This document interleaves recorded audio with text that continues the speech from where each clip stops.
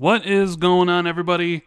This is Randall Thor 19, man with the million, back again with another weekly episode of the Xbox 2 podcast. I think it's like number 209, 210, 212. I really don't know. I don't know how many it is. Is it 210? All right. And with me, as usual, my co-host, my buddy, Jez Corden, senior editor, whatever your job title is over at the good old Windows Central. Okay. So what is going on, buddy? How you doing? Oh man, it's I'm doing. You know, been another week of Xbox stuff, and I'm just tired.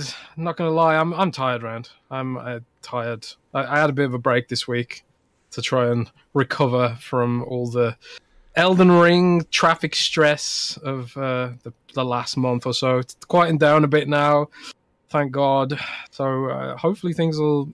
I'm in two minds because I'm thirsty for Xbox news like everyone else, but at the same time I'm like, that means more work for me. So kind of like don't want more Xbox news at the same time. So but yeah, there has been quite a lot of news, little bits and pieces this week, and we're gonna get into it. Yeah, Xbox was at GDC talking about some stuff, right? But you were on vacation though. Yes, I was. I wasn't working last week, so I sort of a little bit out of the loop on some of this stuff. So you're gonna have to do the heavy lifting when it comes to context and that kind of thing, I'm afraid. But people want your context. They don't need my context. You know, because you have all the information about everything. Yeah, well, people want your context, Rand. What are you talking about? They love your context. You're Randall Mr. Context. That's your new name that I just made up right now. Interesting. You know, I don't know. It seems like chat has stopped updating for me, so I gotta close the chat window and open up a new one because I don't know if it's just me, but like, yeah, it doesn't seem YouTube breaking? That doesn't sound... Right? YouTube breaking? That's a shocker. Shocked, right? That always does seem to happen at some point. Yeah, let us know in chat if everything's going good. Should be. At least it looks like it's going good on my end, but I don't know. I was just a little worried there because all of a sudden, like, everything just stopped. So, but anyways, we're here on a Saturday. Both me and Jez could not do the show yesterday. I had a family member who had surgery, and I was the person taking them to the hospital and picking them up, and I wasn't sure what day I was picking them up, so I was like, I don't know if I can do the show Friday unless, because typically it would be like, okay, we're going to do the show, and all of a sudden I would get a phone call from the hospital, and I'd have to go get the person, and I'd be like, well, we got to end the show, so it's kind of one of those things where it was like, yeah, Friday was a no-go because of that. Anyways. Yeah. But everything's good. So, yeah. But before we get into everything, you know, if you guys were enjoying the show, if you do us a big favor, make sure you hit the like button and, you know, send this out. Twitter, Facebook, all those places, because sometimes YouTube just doesn't do their job at all, right? So, before we get into all these wonderful topics like Game Pass at GDC, the big success that the service is basically having, Halo TV show is finally out and available, and we know Jez has watched it, right? Because Jez loves Halo. So, yeah, of course. Yeah, PlayStation Spartacus, the Game Pass killer, as I've seen thrown around social media, is apparently getting revealed next week. And there's a whole bunch of other things I want to talk about. But first, we got to mention that, Jez, is this week, are we powered by anything? I think we are, Rand. I think we're powered, once again, by Manscaped. Indeed.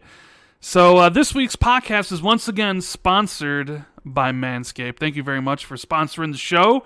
And with the code XB2, that is the letter X, the letter B, and the number 2, If you put that in the checkout, you get 20% off.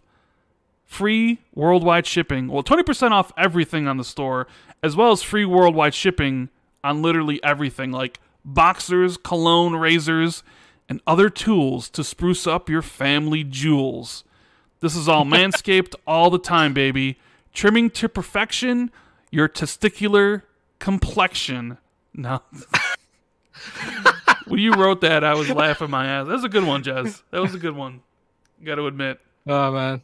It's better than the other thing that came up with. Yes, it definitely was. Definitely was a lot better than your original first part. So, thank you guys for being here on this Saturday. Thank you for Manscaped for sponsoring the podcast. And if you find anything from them, make sure you use the code XB2, get 20% off, all that good stuff. You know the drill. Humdrum in the super chat says, Rand, did you see my DM? You can share it with Jez. I don't think I saw your DM. Let me take a look at it. Oh yeah, the Fable development stuff. Someone there I don't know if you saw that, Jez, but someone there was like an interview with Fable, an ex-Fable developer, and you know, it was mostly positive about the stuff, and then WCCF Tech took the interview and basically molded it into a negative clickbait headline article. Well. But you know, what do you expect, right? What do you expect from those websites? That's exactly because negativity sells, and it's not. You know, there was an interview about a guy who's like, "Yep, we're doing some cool things here. I left because I don't like staying in one place too long," and then like the whole article was basically being like, "Fable's taking way too long." You know, like, is there another problem like the Perfect Dark and Initiative? Oh, God. You know, stuff like that. It was just taken completely out of context and spun, which, you know, they should take their time with the game because just like with Guerrilla Games going from Killzone and to making Horizon Horizon shooter to RPG takes a little bit. You know, they're going from racing games to RPG, so you want the game to be good as possible, so it's going to take some time, so... Yeah. And Microsoft's trying not to do crunch. You know, the whole media, the frenzy about crunch culture and whatever, and then Microsoft listens to that, and then they create mandates against crunch, and then the media says the games are taking too long. You can't win. At the end of the day, what do you want? Oh well. Yeah. Cake and eat it. So, you know what? I figured we'd talk a little bit about some of the lighter topics that I wanted to, I saw earlier this week. And one of them is, I couldn't believe it when I first saw it, Jez. At all, right? And it was the controllers for the Sonic movie. Oh. The furry controller, yeah. I couldn't believe it. They're honestly the worst controllers I've ever seen made by any company. What are you talking about? Bro, you can't even, like, see the buttons. Like, it's all furry and shit. Like, what is up with that? Yeah, it's hard mode. Hard mode? You can't see the buttons? You can't see the buttons. It's hard mode controller. You know? No? Maybe. No? I couldn't believe it. And then I thought to myself, why would someone make something like this? And then I thought maybe they did it on purpose because it would actually get traction on social media. And that's literally what I think they did. It was like, okay, we're not actually making these controllers, right? We're not actually selling these things. We're only making one of each. So we can do something where people lose their minds on social media and it trends. And I think that is exactly what their aim was. Why not have these controllers with fur all over it, and then people can talk about it on social media? I honestly think that's what what happened. Of course it is. That's what social media is all about, right? What? That's what, posting weird stuff and then getting people to talk about it and retweet it and comment on it.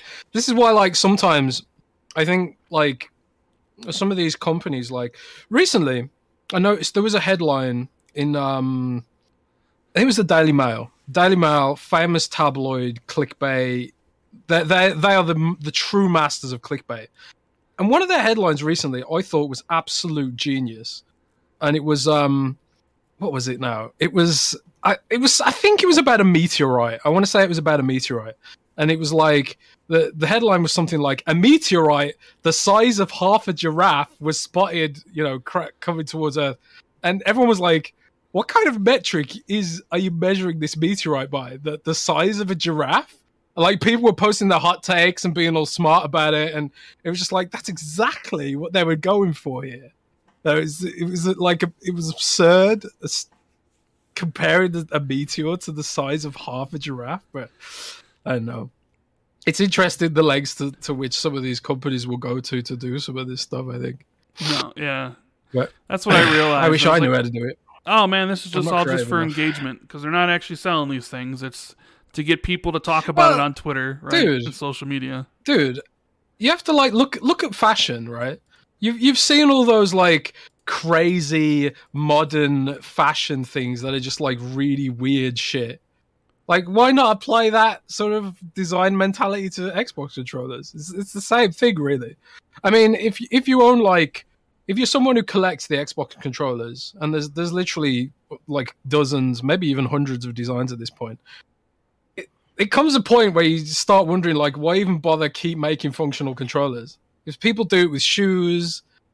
People collect ridiculous shoes. What about them shoes that are like the human blood in them? They're not shoes you're gonna wear, are they? They're just shoes you collect to brag about it. So maybe we're entering the era of ridiculous controllers you don't even use. Just fashion controllers. Is that the next step for God, Xbox? I hope not. Fashion controllers. Yeah. God, I hope that isn't. But Halo TV show, Jez. Halo TV show is finally out. I believe the first 2 episodes dropped. I want to get your thoughts on it, since we know you are all, the biggest Halo fan out there. Tell me, what was your impressions of the groundbreaking Halo TV show? Seen it, Rand. You ain't seen it? Why not? No, because it's not available in good old Europe, as far as I know. It's coming out in Europe in the summer, I believe. If I want to say it's coming out in the summer. But I don't actually know if it's coming out in the summer, but I haven't seen it. And have you seen it? I don't know if you've seen it either. I don't watch TV shows. Like, here's the thing. I binge TV shows. So I won't watch a show unless it's fully completed. So I hate, when the whole Netflix thing started and every show was like dropped at once, it was amazing, right? And everybody kind of copied them. But then slowly but surely, all these companies like Amazon and, when Disney Plus entered the scene, they all started to basically go back to the weekly format. And I just can't go back. I literally cannot go back and watch a show week to week. I only did it for Wheel of Time because Wheel of Time means so much to me. And I had to watch that week to week. But that's like the only thing I would potentially watch week to week. So no, even though I love Halo, it's my favorite video game franchise, I'm putting my foot down and I'm not going to start watching it until it's all completed. Because I'm not going to just watch one episode and wait a week. I'm done with that. I thought we moved on, but apparently not. Apparently these companies have other ideas. They want the hype to last from week to week. I personally can't watch TV shows like that anymore. So, yeah, I haven't watched it. Cryo says that it's available via Sky Show in the UK. Sky Show? Yeah. Never even heard of it. So this is what I'm talking about, man. If it ain't on Netflix or Disney Plus, it doesn't exist to me. Mm. So I ain't enough into TV, any TV really, to go hunting down on an irregular service. Sky Show, never heard of it. Never going to use it. Never going to subscribe to it. So if Microsoft wants me to watch their stuff, they need to put it on a service I actually care about, and that isn't anything like that. So I'm probably never going to watch it personally. But since you haven't seen it and I haven't seen it, I think the best way to talk about it is probably how, I don't know, we've seen friends react to it and stuff. Because honestly, I haven't really seen that much negativity about it. If it like, I kind of get, I get some, I get the feeling that Halo fans are hard to please. You know, sorry, to put it lightly, I get the kind of impression that Halo fans are hard to please, and you know, so the fact that it hasn't been universally reviled, and that people seem at least somewhat optimistic about it, that's potentially a good sign, right? In a world where, like, you know, we've had massive flops like the Cowboy Bebop live action show. Like, have any of your friends like recommended it to you or talked to you about it, or What, the Halo show? what they said about it? Yeah. No, nobody's talked to me about it. Actually, Cognito talked to me about it because Cognito went to the premiere. And we got a comment from Aragorn, who's a channel member, says, "How can you have an Xbox podcast and not watch the first episode?" Which is a good question. And I'm going to reply that by saying, I'm going to refer to what I said originally, which was, I don't watch TV shows until they're complete. So I'm not watching one episode and then waiting, or 2 episodes and then waiting a week. I don't care that I run an Xbox podcast, personally. I just, that's not how I consume my TV shows. I did think about, well, maybe I should watch it so I can talk about it in the podcast, but I'd rather talk about the full season rather than the first season. But I have seen people complain about, like, the whole helmet situation. Because I guess... Yeah, because he shows his face, his face in the first episode. And there are a lot of people upset by that because we haven't seen his face in the game. And certain people feel that it's disrespectful to the game to have the TV show, like, reveal his face first. And I just kind of view that as different mediums. You know, you hire Pablo Schreier, or however you say his last name, you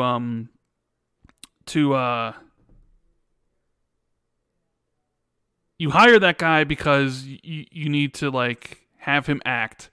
And it's like, you don't keep him behind, because if you're going to hire somebody and keep him in the suit and never show his face, you might as well just have Steve Downes do the voice, right? Because it's almost at that point like how with Darth Vader in the original Star Wars movies, where they had somebody in the suit, but then they had somebody do a voiceover.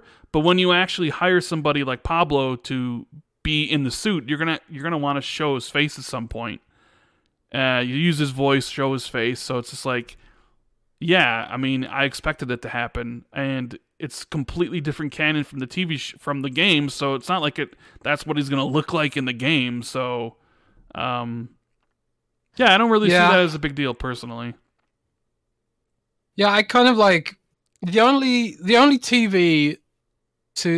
games TV or movie adaptation that I really cared about was the Warcraft one, because, like, obviously I care about Warcraft and whatever.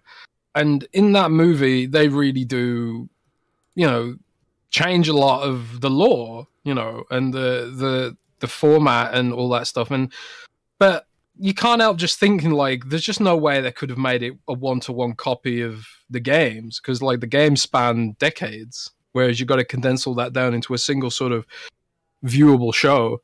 Now, the resulting product of the Warcraft movie was a mess, you know, because they did arguably tried to cram in too much lore from the games. I think probably they tried really hard to explain a lot of stuff and get people up to speed. And, like, when I was watching it with my friends, I kept having to pause it and explain what was going on, because I knew the backstory of the lore and the implications a lot of the stuff was having that was going on screen that wasn't explained very well, because the movie studio cut so much out, apparently, to get the view time down. So translating things to different mediums is always going to result in things that you maybe don't agree with. But I suppose what we should be looking at is, have they done a good job of it? You know, have they translated it well? Are they telling a good story? And it's okay to be like, well, it's not going to be a 1-to-1 fit with the games, I think. But as long as it's a good story and it sort of, you know, has enough nods and stuff, I think it's good. Well, got a lot out of it did break Mandalorian records in that though. way. It did break records for Paramount Plus. A whole bunch of like first day 24-hour streaming records and stuff. Like their biggest premiere ever, which was originally 1883. So it seems to be doing quite well for Paramount Plus. No numbers given though, so can't really talk about how well it's doing. We already know it's been renewed for season 2, and I wonder if there's one of those things where Halo fans, because we got a comment here from MVP Gamerskill says real Halo fans hate the show. It's trash. It's getting universally disliked and poorly reviewed. Yeah, the reviews aren't the best. But I have definitely seen people say they like it. But I wonder if it's one of those things where like the Halo fans are going to just hate watch it. Right? Where they're kind of just sitting around and being like, I hate the show so much, but then they're going to be tuned in every Thursday or whenever the show drops, right? Yeah, maybe. Yeah. Well, that's the thing. Like the premiere numbers could be reflecting the fact that people wanted to see the train wreck, right?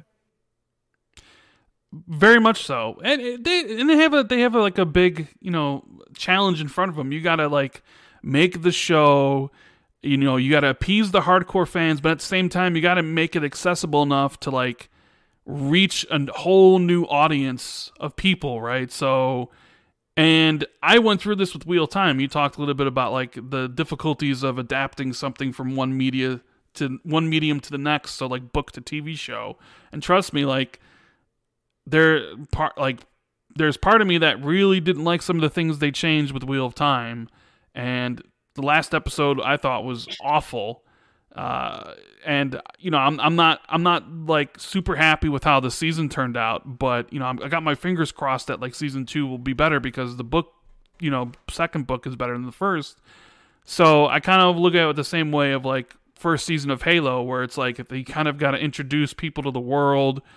How everything like Chief and like his story and the Covenant and stuff. So it might seem rote or commonplace to like fans of the show, or they don't go deep in enough. But then like you got to realize that like there are going to be people watching it that have no clue who Master Chief is, or what the UNSC is, or who the Covenant are, and you kind of got to explain that.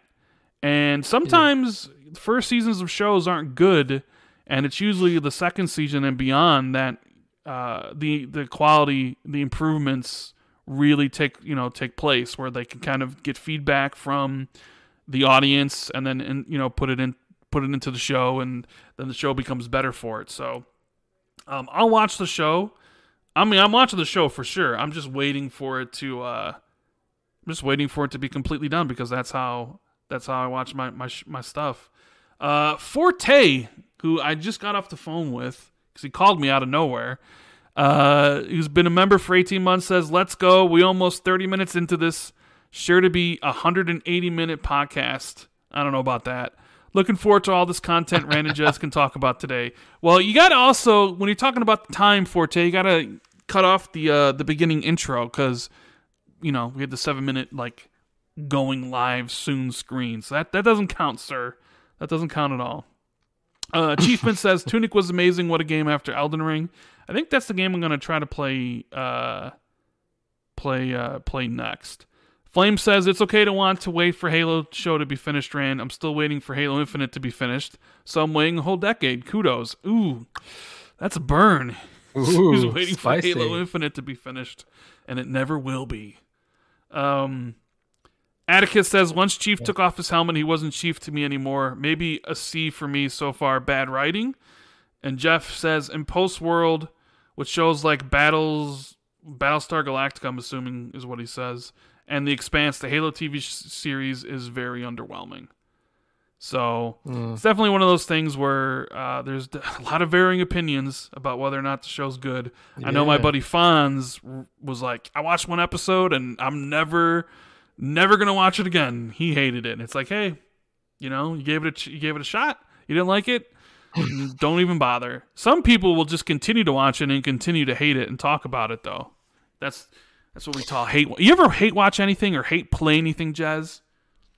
Man, I hate watch the Kardashians. I thought you That's all liked you we're loved that this. though. What do you mean? No, it's man. You don't watch the Kardashians because it's like, yeah, I really like this show. You watch it because it's like watching a train crash, man. You just can't look away. I don't know. So there's an element of that watching any reality TV show, really.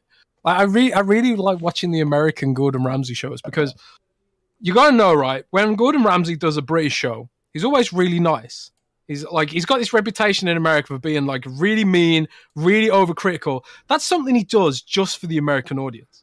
When he does a British show, he's always super nice, really respectful and constructive. Yeah, maybe he's like a bit sharp sometimes, but he totally plays it out for American audience. So when I watch the American Gordon Ramsay shows, it's not like cringe viewing TV, you know? Like it's cringy seeing him behave like that. So like I watch it with that sort of context, but I don't know. If it was like, I do that with reality TV a lot because it's cringy, but is the Halo TV show going to be like so bad that it's cringy, or you know like those sort of cheesy 80s horror movies that are sort of completely unrealistic and unbelievable, and you know they always like, oh, what's in this dark corridor, and they don't run away and they end up getting killed and the teenagers are really dumb. You know, you kind of watch those shows with a sort of a sense of irony, right? But sometimes things are so bad that they're just bad. And I'm like thinking maybe the Halo TV show would be like that. I don't know. But like I say, I'm not super into Halo, and I try so hard to get into it. I just can't. It just doesn't. Nothing about Halo resonates with me. I don't know why. It's weird, but that's just the God's honest truth. I can't pretend to like it. I know, but all people have to do is go back to the episode where you were playing the Halo multiplayer during the show for the first time and how much you loved it. The Halo multiplayer is good. Like I've always played Halo multiplayer on and off over the years, and I do like it. It just doesn't come naturally to me like Call of Duty does. Like I can pick up Call of Duty and play it straight away, and when I play Halo, it's like you have to think. You don't like to think. You play video games I don't not like to thinking. think. I play video games not to think, right? I mean, you know, well, I've gotten into Souls-likes a bit, and you have to think a little bit in them. But when I play a shooter, I don't really want to think that much. In Call of Duty, you don't have to think. Halo, you have to think a bit. So again, it's sort of like I can play it in short bursts, and it's quite fun with friends, especially if you're drinking. I don't know, especially like the more casual modes. Like I really like what are they? Big Team Battle. Like Big Team Battle is the mode that I like. But I got sick of the 2 maps. There's only 2 maps, right? Or 3 or something. 3. There's not many maps. I'm sick of the maps. Like I really need there to be more maps and more variety. Doesn't feel like there's a lot of variety in the game, but I don't know. It's another discussion, really. Indeed. I feel like we've talked about Halo to death. Yeah. And its lack of variety. Yeah, I also put up a poll. I wanted to see what the chat thinks. I said, what do you think of the new Halo TV show? It's got 233 votes. 41% say they liked it. 29% said meh. 25% say they loved it. And 6% said they hated it. So... yeah, I mean, that's a pretty decent spread, I would say. I mean, it could have been so much worse. It could have been this cringeworthy catastrophe like the Cowboy Bebop live adaptation. It seems like they've avoided the brunt of that. Maybe it's like not going to win any awards and it's not going to be remembered super fondly or something. But it's only episode 1, so maybe it'll get better, you know. Well, 2 episodes. Or maybe it'll get worse. Yeah. But it does seem like a lot of the criticism is centered around him showing his face and poor writing and stuff like that. But Nightwolf in the super chat says, there's also the report that they never looked at the games for reference, which confused me. Yeah, I know a lot of people pointed to that. That's actually fake news. Yeah, I did see that wasn't necessarily the truth. They clarified that comment and said that they didn't look at it while they were there or something. I can't remember exactly. But they said that everyone on the team did play the games. But that comment specifically was taken out of context. Maybe they're just trying to save face. I don't know. But I don't know. It does sound like they did play the games, at least to some degree.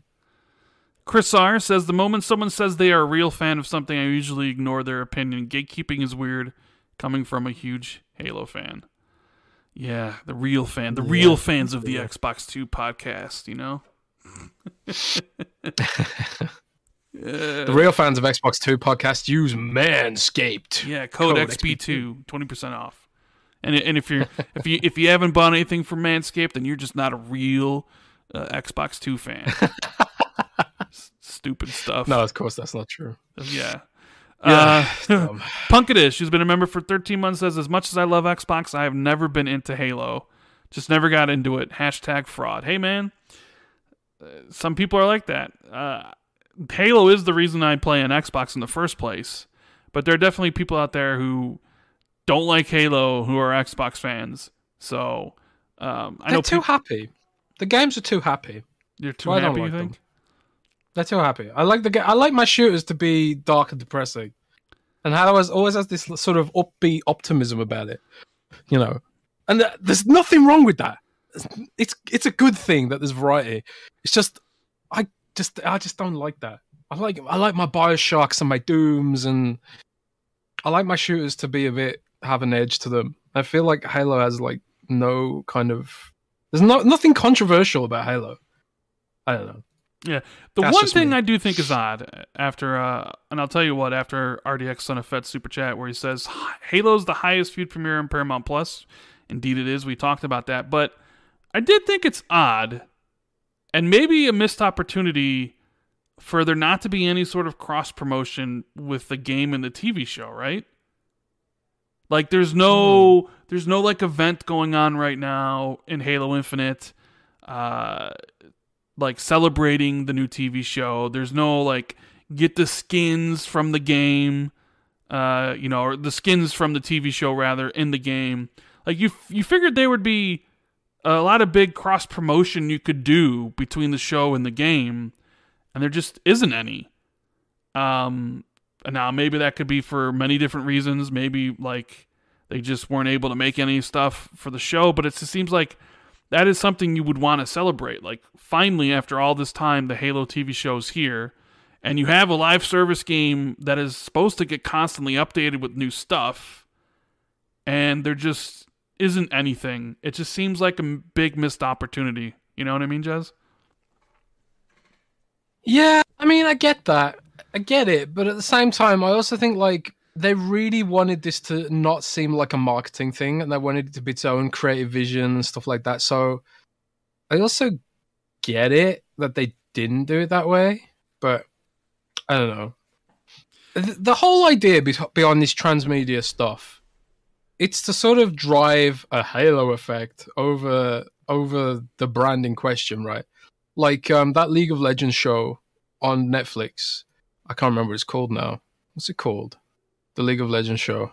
Oh man, I can't remember what it's called. Arcane. But Arcane, yeah. That had like no cross promotional stuff with the game really, beyond like having some characters and some lore and stuff like that. So, but that drove a massive halo effect over the game and increased curiosity in the game. Even I was thinking like, man, like, because loads of people were saying like, man, I've never played League of Legends, but Arcane's really good, and it makes them like more curious about the game potentially. But I think it's a good thing that they didn't try too hard to link it to the games, because what you want to do with these kind of things is bring in new people into your stuff, right? Like, yeah, you want to anchor it in the fans and the hardcore fan base to some degree, but you also want to make sure that you're appealing, from Microsoft's perspective, you want to make sure that you're appealing to fans who maybe never experienced Halo before, because maybe they'll watch the show and become a fan of the franchise through the show. Yeah. Anyways, Installation 7 says, Jez, you obviously don't know about Halo Reach. It's not a happy game. It's a dark, grim, atmospheric game. That is 100% true. Yeah, a lot of people have said that about Halo Reach, and Halo Reach is the only one I haven't played. And a lot of people that I've talked to about this have told me to play Halo Reach. So maybe I do need to go and play Halo Reach and get a taste of that sort of the dark, because I know that there's dark stuff in the lore, and I know that like in the books and stuff, and like the origins of the Spartan program and all that stuff. I know that there is darker elements in the game's lore and history and stuff, but I don't really get a sense of that in the games, the ones that I've played anyway. So I don't know. Yeah. But yeah, you're right. I do need to check out Halo Reach. Definitely do. Doom says, I'm starting to feel like Halo as a franchise should be sunset at this point. Halo fans will never be happy, even if 343 gets everything right. Yeah. I agree. Sunset it. No, don't sunset it. But I feel like bring all that budget to Gears of War, baby. I feel like that's enough Halo talk for a show that me and you haven't watched yet. So maybe we'll talk about it when I actually watch the show when it's finished. But I thought this was interesting, Jez, because it's confirmation that there is a new game in the works over at Tango Gameworks. You know, they just released Ghostwire Tokyo exclusive for the PS5, which you've played a little bit of, although I remember you telling me it wasn't the best experience because you were having issues with the game running on PC. So yeah, I can talk about Ghostwire in a bit if you want, but yeah, I didn't do a full review because I had PC problems, sadly, and I don't have a PlayStation, so. But Shinji Mikami basically came out and said that he wants Tango Gameworks to move away from being known as a horror studio, and he wants them to make like smaller games and like non-horror. And that the game director of Evil Within 2 was already working on a brand new game that we might hear about sooner rather than later. But it definitely seems like he wants to move the studio out from being pigeonholed as horror. But I know you kind of love Evil Within. Does it disappoint you that potentially we're not going to be getting Evil Within 3 and that they're going to be making different types of games outside of the horror genre? Or are you excited to see what like creative, the creativity of the studio at hand when they're not really like, hey, you can make whatever you want now, basically?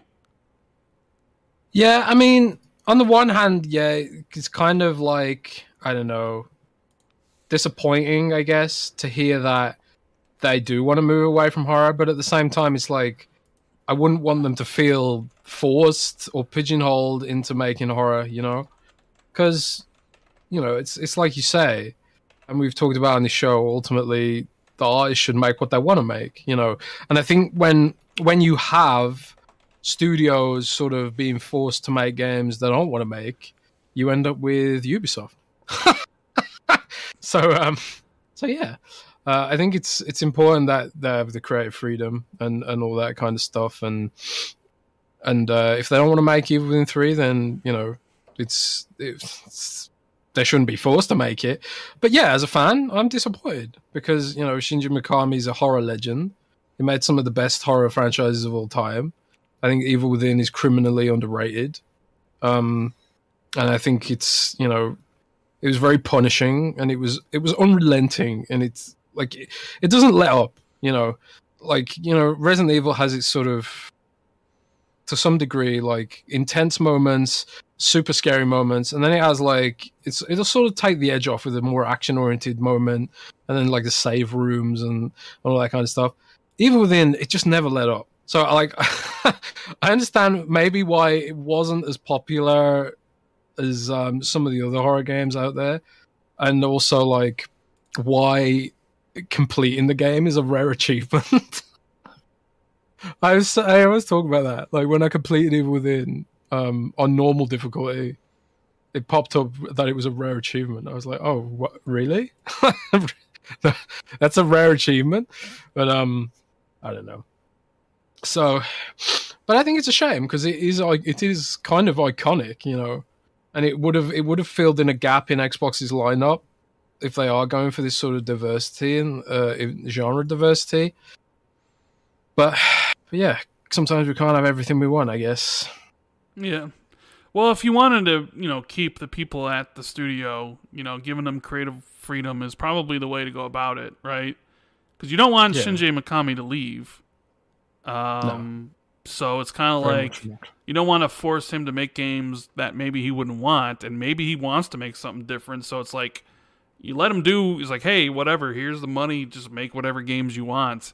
So if the studio wants to make games that are non-horror, then so be it, right? Like, why not? And maybe they can make something really I just cool. hope they're good. Well, yeah, obviously. They need to be good. That's the kicker, really. They have to be good. And honestly, like I didn't feel like what I played of the Ghostwire Tokyo, like it was intriguing, but it felt a bit messy. The pacing was really strange. I felt like I don't know. Again, there was a sort of sense of unrelenting information being thrown at me. Like it was trying to explain the story to me in the context of the game's world, at the same time as explaining the game mechanics and doing a tutorial. And I was just like, man, this feels kind of strange and messy and disjointed and stuff.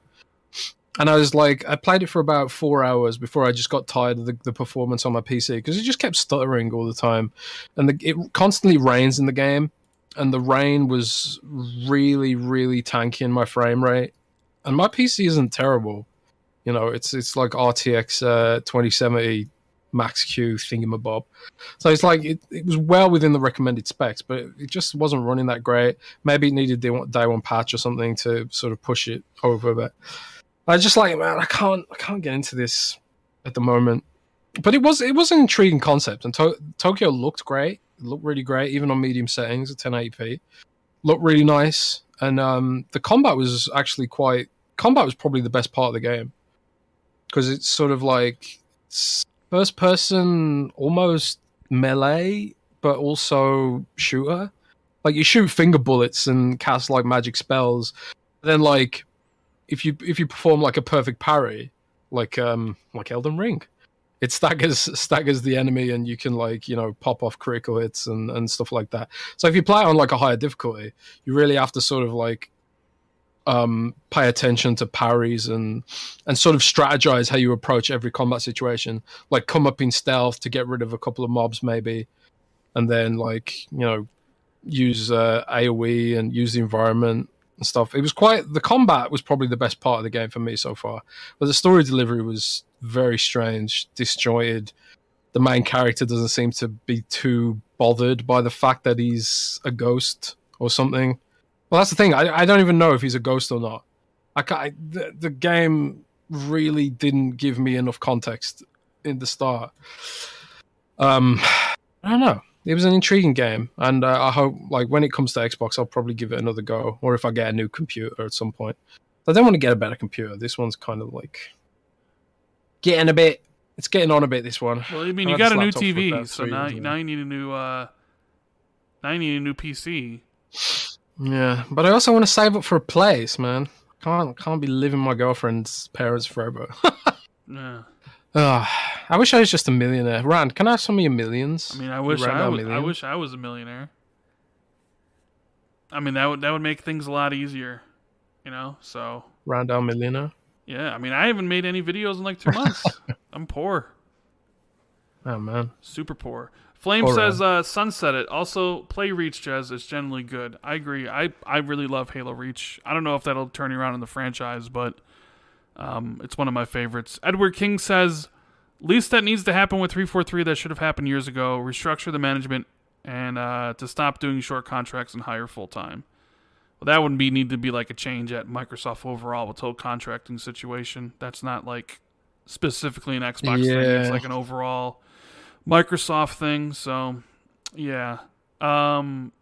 So, Suicide Squad was also delayed because of the GDC thing, and then they came out and said, coming out in spring of 2023. Nobody's surprised because it had already been rumored, and Gotham Knight was coming out this fall, so there's no way they're also launching Suicide Squad. So that is coming out next year. The Quarry was also announced from Supermassive Games. It kind of seems like a spiritual successor to Until Dawn, which was a PlayStation 4 game I loved.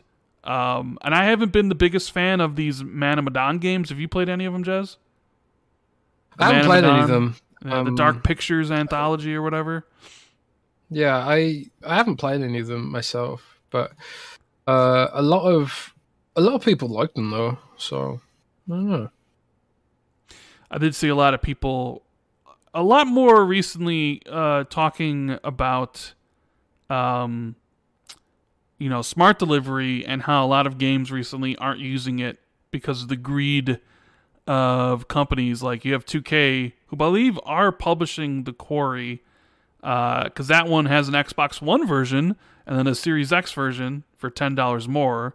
And Tiny Tina Wonderlands just came out, and it's interesting because that is not using smart delivery. So you gotta be careful. You gotta be careful if you're buying Tiny Tinas. Make sure you buy the right version for your console.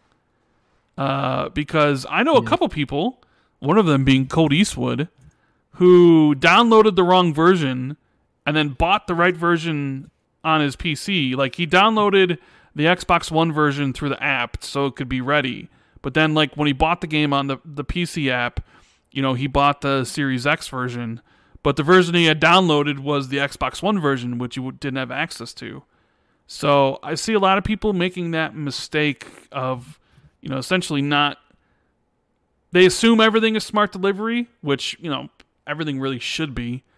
But a lot of companies aren't doing that, and it's like there's an Xbox One version for this price, and then there's Series X version for this price. So make sure you double check to make sure you're buying the right version, because they can be a little stringent on refunds.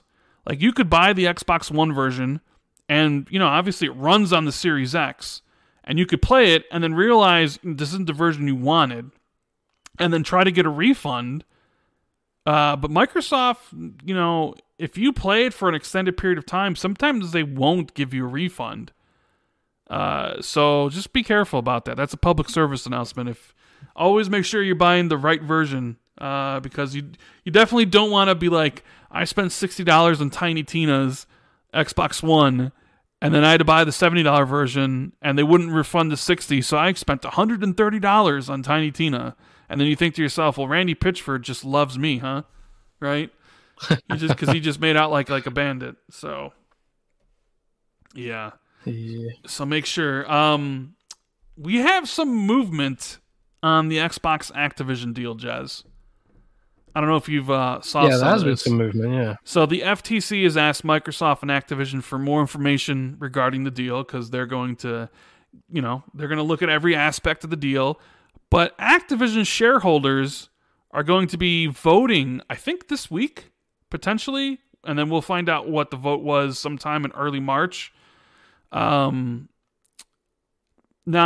I think, and the board of directors at Activision are basically urging shareholders to vote yes and to approve the merger and the acquisition, because they said if they don't, then the share price is going to... it's going to even crash even further. So, how are you feeling about this deal, Jez? I know you feel a little. Sometimes when I talk to you, you feel like it's not going to go through. Sometimes I feel, you're a little bit pessimistic about everything. But how are you feeling about it now? I'm still pretty pessimistic. I think there's a lot of moving parts here, and it's going to be a huge challenge. I don't think it's a done deal. I don't think Microsoft can afford to be complacent about the amount of, complexity that they're going to have to deal with. And Microsoft has the best acquisition lawyers in the world, because, that is pretty much, they've bought a lot of companies over the last few years. They bought GitHub, they bought,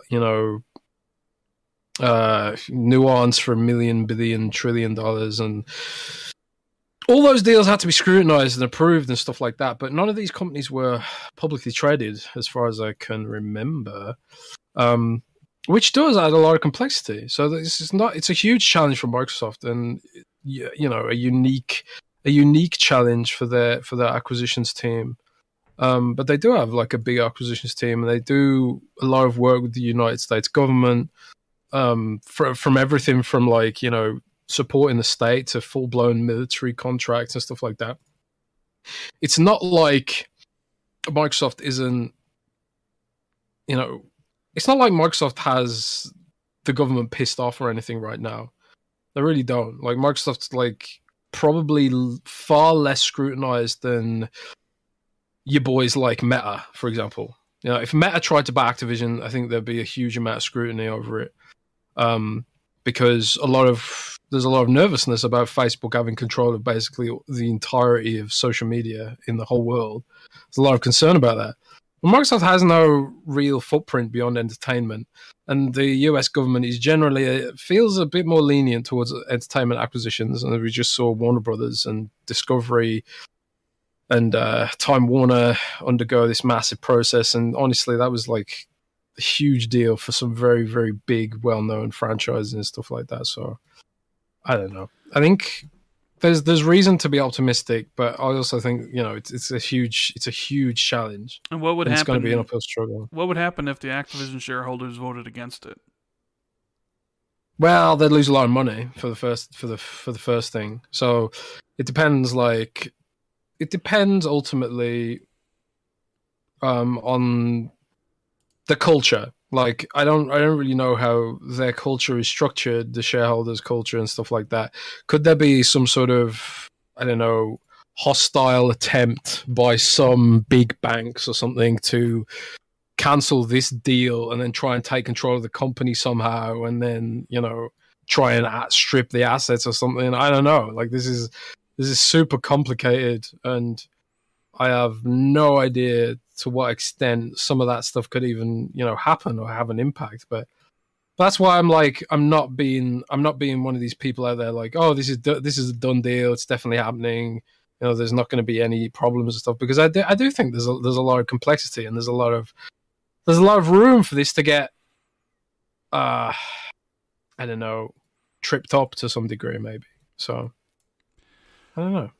Just have to wait and see. There's also a lot of people expecting the deal to complete this year, Jez. I've seen a lot of people talking about on social media that like the FTC is going to look at it, and the Activision shareholders are voting on it, and that people are expecting. I mean, I don't know how smart these people are, but they're expecting the deal to close by like July and August, and that like Call of Duty Modern Warfare 2, which is supposedly we know is the game coming out this year, that'll launch directly into Game Pass this year.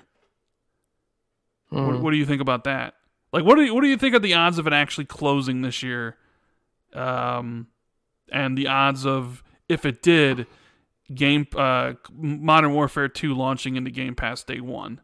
Because part of me thinks it's unlikely for that to happen, but I'm not for this year. I think there is an outside chance that it could happen this year. Again, don't have full-blown inside knowledge of the way all this works, but you have to expect that Microsoft wants to get this completed as soon as possible. The rushing it through is gonna make it happen more easily than sort of letting it drag out and stuff. A lot of these big mergers, often they just go through by default because nobody tries to contest them or makes big arguments against them, and they just end up just going through. So maybe that could happen for Microsoft as well, but I feel a bit like this current, FTC and this administration, maybe, people have said that there might be a sort of a willingness for people to try and use this whole event to sort of stake their careers on it and be like, oh yeah, I blocked this merger for the good of the American people, it's, and sort of spin it and politicize it and stuff like that, So there's also that aspect to play into it. It's weird, man. It's a whole weird sort of thing. And also the European Union are also probably going to look at this very closely, because Blizzard is a huge employer of pretty much all Blizzard's tech support is in Europe. So like Ireland, France, it's all in Europe. And huge amount of employees. We're talking thousands of employees. Like Blizzard's main customer support services are in Ireland, which is European Union. So it impacts those people, And the European Union, there's a huge meme in the European Union where they're like, "Oh yeah, we need to block we need to block legislation about. I mean, we need to create legislation to rein in big tech, the big scary technology, And they just passed a law actually, basically banning Google Analytics, and also they want to make a law forcing Apple to allow interoperability. I can't say that word. But they want like Facebook Messenger and WhatsApp and iMessage and Skype and all these services to allow for interoperability between the different messaging platforms and stuff. So there's a big push to limit the reach of big tech right now, which I think is going to unfairly put stress on this deal, because this is one of the deals that actually is good for consumers. One of the few major big tech publishing acquisitions that I think is good for consumers, because if for no reason other than to get rid of Bobby Kotick, So it's sort of, but like I say, it's so complicated, and it's so far beyond what I could possibly express as someone with no expertise. I just know how complicated it is, and that's the reason why I don't think anyone should assume that it's a done deal. Because there's so many things can happen, so many damn things. We'll just have to wait and see. Yeah, I mean, it would be cool if it happened this year and Modern Warfare 2 came to Game Pass day one, but I don't know. Like, I just think that's unlikely, but that's just me. Maybe it does happen. Jacob says, is it time for Xbox to kill off Halo and make another mascot if people don't like Halo? I thought of that. More people leave 343i, more people don't like Halo. I mean, they're not going to kill off Halo. As much as Jez wants them to, they're not going to. Jez wants them to make a Gears TV show, He doesn't... I do. He wants Gears to be as popular as Halo, but it's never going to be. They're making a Fallout TV show, though. Well, that's because Fallout's huge and it's bigger than Gears. Yeah, that's true. And this is coming. But Rand, there was a pretty major hire for Gears recently. Was there? The old law, the guy who was in charge of Gears law and writing from back in the day has returned to the Coalition to work on the franchise again. He announced on Twitter yesterday, I believe. So, well, that's interesting. That was unexpected. So that to me says the very opposite of them being done with Gears. Well, I mean, they obviously are making Gears 6, so they're not done just yet. Yeah. Even though I want them They don't... But what if Gears 6 is really good and makes you want more? Well, okay, we'll have to wait and see. But then again, I'm only the person who plays Gears for the single player. Like, I couldn't care less for the multiplayer. And I know it's popular in Brazil and stuff.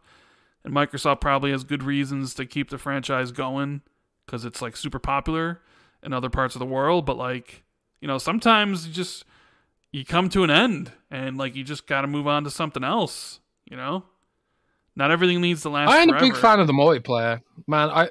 If I find, like, Halo multiplayer hard, I feel like Gears multiplayer is on a whole nother level of hard.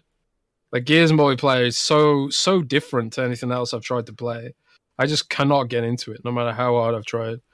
The whole wall bouncing thing, like, so strange, and it's not really like anything else, But yeah. I appreciate diversity in games. So, and speaking of acquisitions, lots of different games, it's a good thing. Since we're talking about the Xbox Activision thing and a lot of things are happening, I'd be interested to see about the shareholders and whether they approve it or not. But Sony bought a new studio this week. They purchased Haven, which was the Jade Raymond studio that she started up after Google basically shut down their first-party development at Stadia, which shocked nobody. Nobody at all when that happened. And you were not shocked?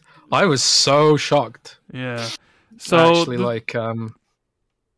sorry. Come on.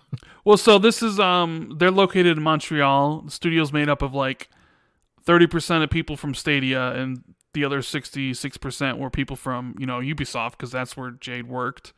Jade also hasn't released a game in like 10 years. It's been like a decade. She's been moving around. Was at EA, but nothing really came out there. She left. I think her Star Wars game was canceled, and then went to Google Stadia, and that fell through. And now she's working at Haven, and they're working on a live service multiplayer game, probably some shooter of some kind, as part of Sony's 10 multiplayer live service games that they want to have launched by 2026. Yeah. What did you think of this? Were you surprised about Sony buying a studio before they've even put out a game? I mean, what's your thought process on this? I imagine they didn't pay much. That's Probably my thought not. process. Well, on no that, IP comes with it, right? So, I mean, it's just a brand new studio, so they'll probably never be cheaper than they ever would be at this point in time, right? Yeah. Like, if they had a game coming out, if they had a game already, and it was already making money, like Bungie, for example. Bungie would cost a lot of money, but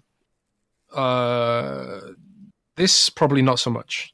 So maybe Sony, like, they saw what they had in mind for development and thought, that's a really cool concept. We can add a lot to this.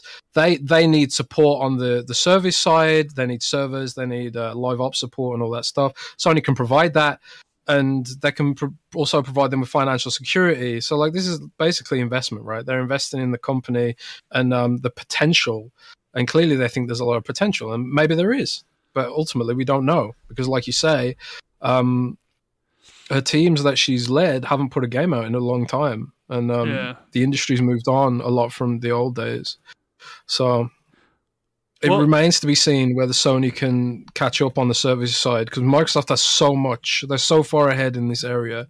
Like, State of Decay and Sea of Thieves, they didn't particularly rate that well, Metacritic, but my God, they have converted a lot of players and deliver a lot of value for the company. Just because their services, and they've gotten so much better over time, and they've ended up being representing a lot of value for Microsoft, and it only like Halo as well. Like, a lot of people are complaining about Halo right now, but it's done some serious numbers, I think this is a couple things. Like, one, as you mentioned, they've never been cheaper, right? They haven't released a game yet, so it probably doesn't cost that much to acquire them. Two, you have your first studio in Canada, in Montreal specifically, which is a hub for a lot of video game developers. And as we've heard, there's a big exodus going on at Ubisoft. So it's maybe a good place to do some recruiting for stuff like that.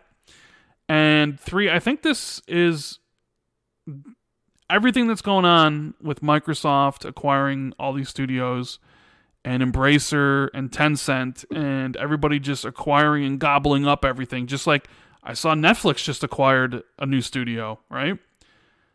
It kind of has changed the way Sony would like to do business. Because Sony's very much typically, we're going to work with you a couple times to see if you kind of fit in our mold, and then we'll make you the offer.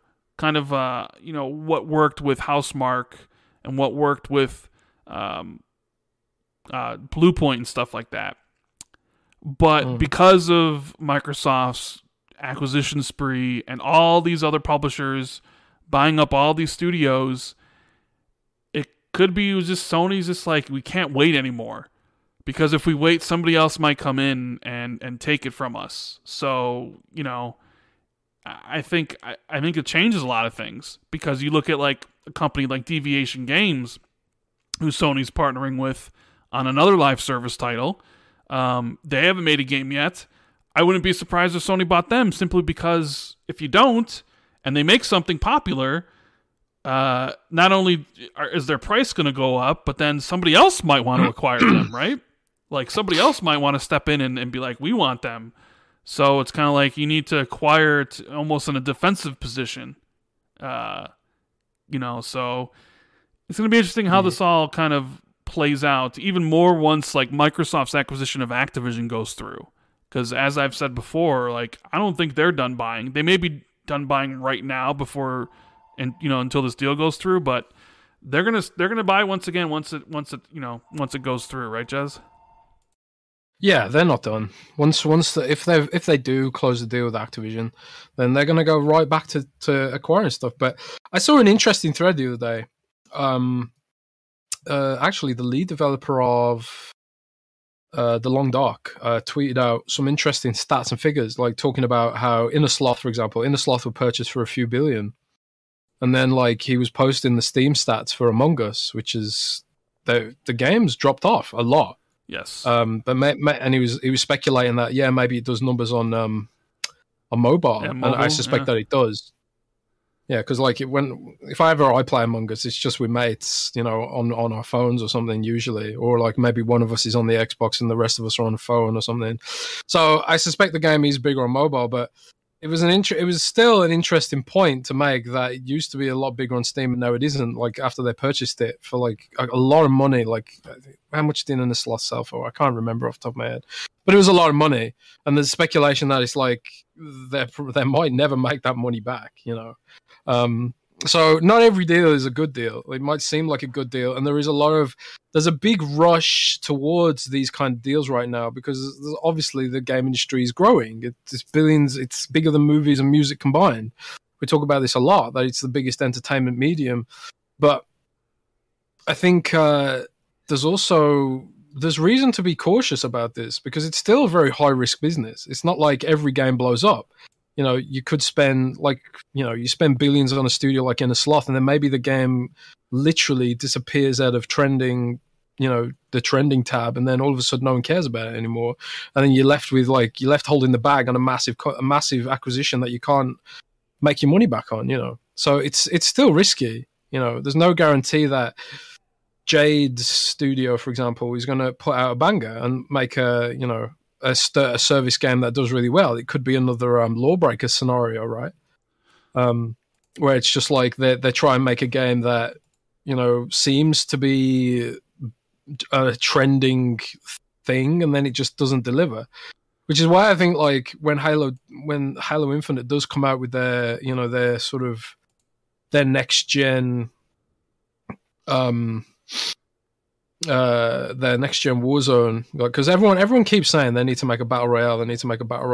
I keep hearing this all the time, but I feel like if they make a battle royale and it's just sort of uninspired and it doesn't do anything unique or new or interesting, it kind of just doesn't need to exist. There are already games out there that do this stuff. And if your mentality is we're just going to make a game because it's the genre is popular or whatever, I don't think that's always enough to guarantee success these days. I mean, look at Battlefield's Firestorm mode, for example. Do you even remember what that is? I had to remind myself yesterday that Battlefield 5 had a battle royale mode, and like Fallout 76 had a battle royale mode. And it's like it's not every game needs to have a battle royale mode, but I guess it just remains to be seen ultimately how these games pan out. Well, yeah, and maybe Sony like what they saw enough where they're like, okay, we'll spend the money on it now, lock them down. But I mean, the live service like category right now is pretty saturated, right? So if you're doing, he's getting saturated. Yeah, I mean, if you're doing some sort of live service multiplayer game, whether it's battle royale or something else, you're competing with not just competing with like the new releases. You're also competing with all the franchises that are already established, like your Rainbow Sixes and your Rocket Leagues, your Fortnites and your Warzones and stuff. Like, it's really hard to make an impact when everybody already has kind of carved out their game that they want to play. So, yeah, will the game be successful? I mean, I hope it's going to be good. But it's just one of those things. It's kind of just like, just more people being, it seems like almost every week you wake up and somebody's being bought, whether it's Sony buying Haven or Bungie or Xbox buying Activision or Netflix of all people buying somebody, and then Embracer and then Tencent. It seems like it's never going to end until like, everybody's owned at some point. Owned. Yeah. So it is interesting. Like saturation is something that I think about a lot. It's like one of the reasons why I think Elden Ring did really well is because appeal to a market that isn't so saturated right now, which is a pure video game. There's no service aspect, no multiplayer bullshit. Well, there is multiplayer, but there's no like bullshit. Like there's no store, there's no cosmetics, there's no battle pass and all that stuff. It's just a pure video game, and those are weirdly getting rare. And I thought it was quite interesting that like the Harry Potter devs of that Harry Potter game, they were very vocal about the fact that they are just making a video game. It's not like a service. It doesn't have microtransactions or a battle pass or anything like that. It's just a pure video game. And it's funny how that has become a marketable thing again. You know, because like Bethesda did their whole protect the single player campaign when it was sort of like, it felt like everyone wanted to make a service at the start of last gen.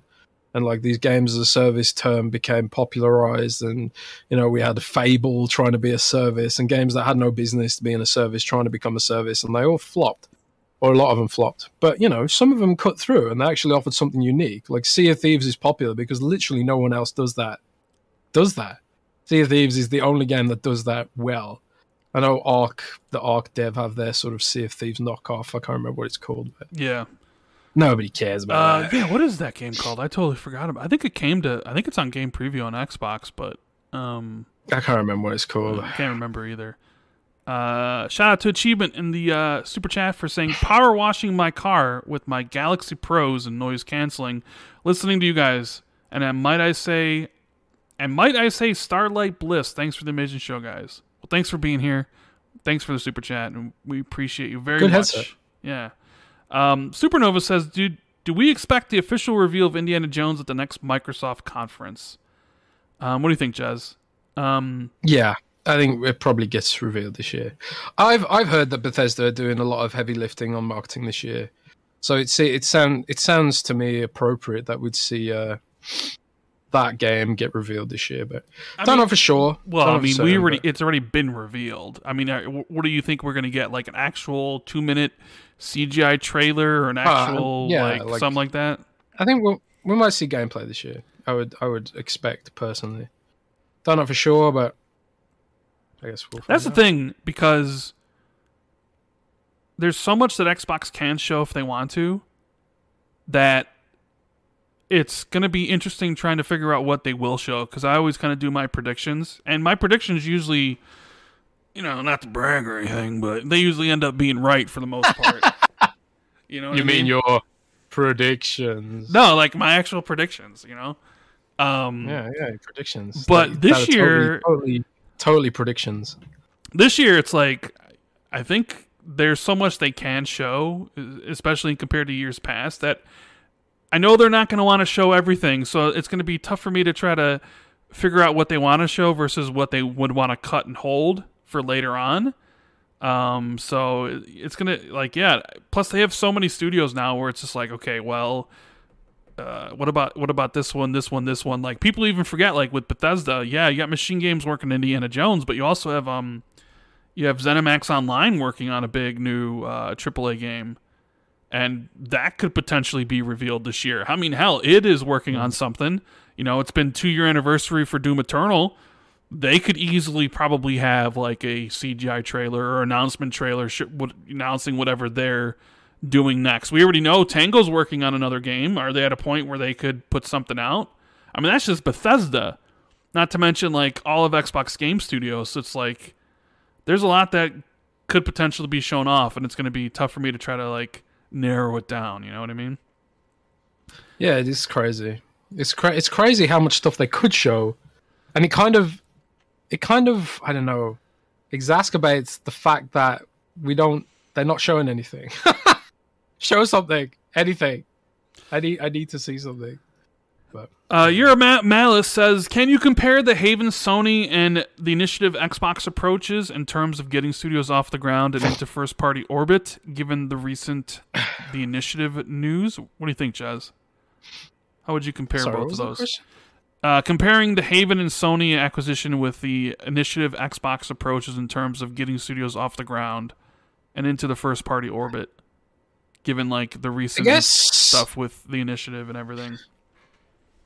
Well, it's interesting because the one of the reasons they built the initiative where they built it was to take advantage of the developer and the contractor culture in Southern California, Yeah. right? Santa Monica. But that's what I heard, is that it's Santa Monica has this culture of temp work, basically, where you work on a game and then you go off to another studio to do the next project and stuff. And while a lot of it creates these headlines like, oh my god, all these staff are leaving and stuff, and yeah, we talked about it last week. There is, people did leave for legitimate reasons from the initiative, but there's also a lot of contract work going on around there. So it's sort of like people jump from studio to studio and stuff like that. So the dev culture in Montreal is obviously going to be different to Southern California, and stuff like that. So it's sort of making direct comparisons isn't always totally simple, I guess. But also, we don't really know how it's going to pan out with Sony and Jade Raymond. It's Raymond, right? Not Redmond. Redmond's where Microsoft is. Yes. But we don't know how it's going to pan out yet. It might end up, they might end up not making a game, like with EA, But I don't think that's going to be the case. I think they'll make a game. I mean, like Herman Hulst said that like one of the reasons why they wanted to invest was because like they're actually like ahead of schedule, which is not normal for the video game industry. So I think they'll make a game. I think you have two different approaches here. Like Haven seems to be more like how new studios are made in general, where it's like a bunch of friends who work together making a new studio, right? So everybody's kind of already worked with each other or know each other, so you can sort of build that company bond, that company culture really quickly, where I felt like the initiative was more like almost an experiment, where it wasn't like Daryl Gallagher came in and hired a whole bunch of people from Crystal Dynamics that he worked with. He came in there and was like hiring people from Rockstar and Naughty Dog and Sony Santa Monica, like all the talent within that area, instead of like hiring people that he was familiar with. At least that was the sense that I got, where Haven was made up of people who worked with Jade at Google Stadia and also people that she worked with at Ubisoft. So like it seemed like people had worked with each other. They know each other. They know how everybody operates and how the workflow is, versus the initiative, which kind of like it almost seemed like they were trying to bite off more than they can chew, and it just kind of ended up failing to a regard. I kind of get that impression too. Yeah, I guess like I don't know. I guess like maybe like I wouldn't compare Haven and Sony to Initiative and Xbox. I would compare like Haven and Sony to like Playground and Xbox, where that makes sense. Where when Bizarre Creations closed, a bunch of people from Bizarre who Microsoft had worked with, they went and they formed Playground Games, and Microsoft like signed their first game with Forza Horizon, and then obviously after a few of their games, Microsoft purchased them. So I kind of view those more as the same, where like you have friends at a studio, something happens, you leave, you headhunt your friends, they come to join, you build your own studio, and that's kind of the way I look at it. But I don't know. I mean, I'm not in the games industry, so maybe I'm completely wrong on that aspect. But yeah, speaking of Sony, I don't know if you saw this, Jez. Spartacus, the Game Pass killer, is supposed to be revealed next week, according to Bloomberg, and supposed to be launching sometime in early April, potentially. And there was even, quote-unquote, a leak of the pricing tiers that hit Reddit and Twitter today. I don't know if you saw those at all. Yeah, I did see those. Yeah. What are your thoughts on all of Spartacus finally coming out? What are your expectations for it? Like, it's a week. We're going to be getting it next week, maybe on a Tuesday. What are your expectations for it? Well, for PlayStation fans, I hope it actually delivers good value. But from what we've all heard, it's not going to have day one Sony games, is it? Sort of going to be more like EA Play, right? At least at launch it won't. Yeah. So, like, at least in the initiative phase, it's kind of like it doesn't really, for me, give the same kind of value that Xbox Game Pass does. Like Xbox Game Pass, it's kind of like Netflix in that it gives you this sort of there's an expectation attached to Game Pass. I know all of these games from Microsoft are Xbox Game Pass originals, much like, you got your Netflix originals. And I really do think Microsoft needs to ramp up its marketing around that and brand its games as Xbox originals or something to reflect to piggyback on the expectation that Netflix sets with its shows.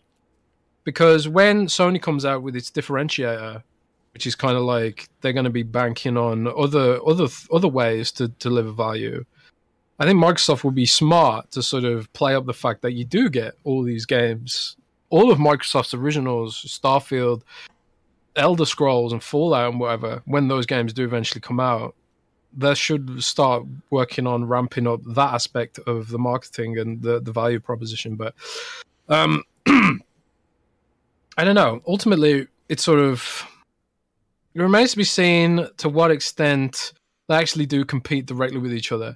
Like maybe there's a chance Sony's business model works better. Maybe it's more profitable. And maybe the reason Microsoft doesn't emphasize this guarantee that all the games will be day and date in there is because they're thinking maybe one day we won't be able to do this anymore.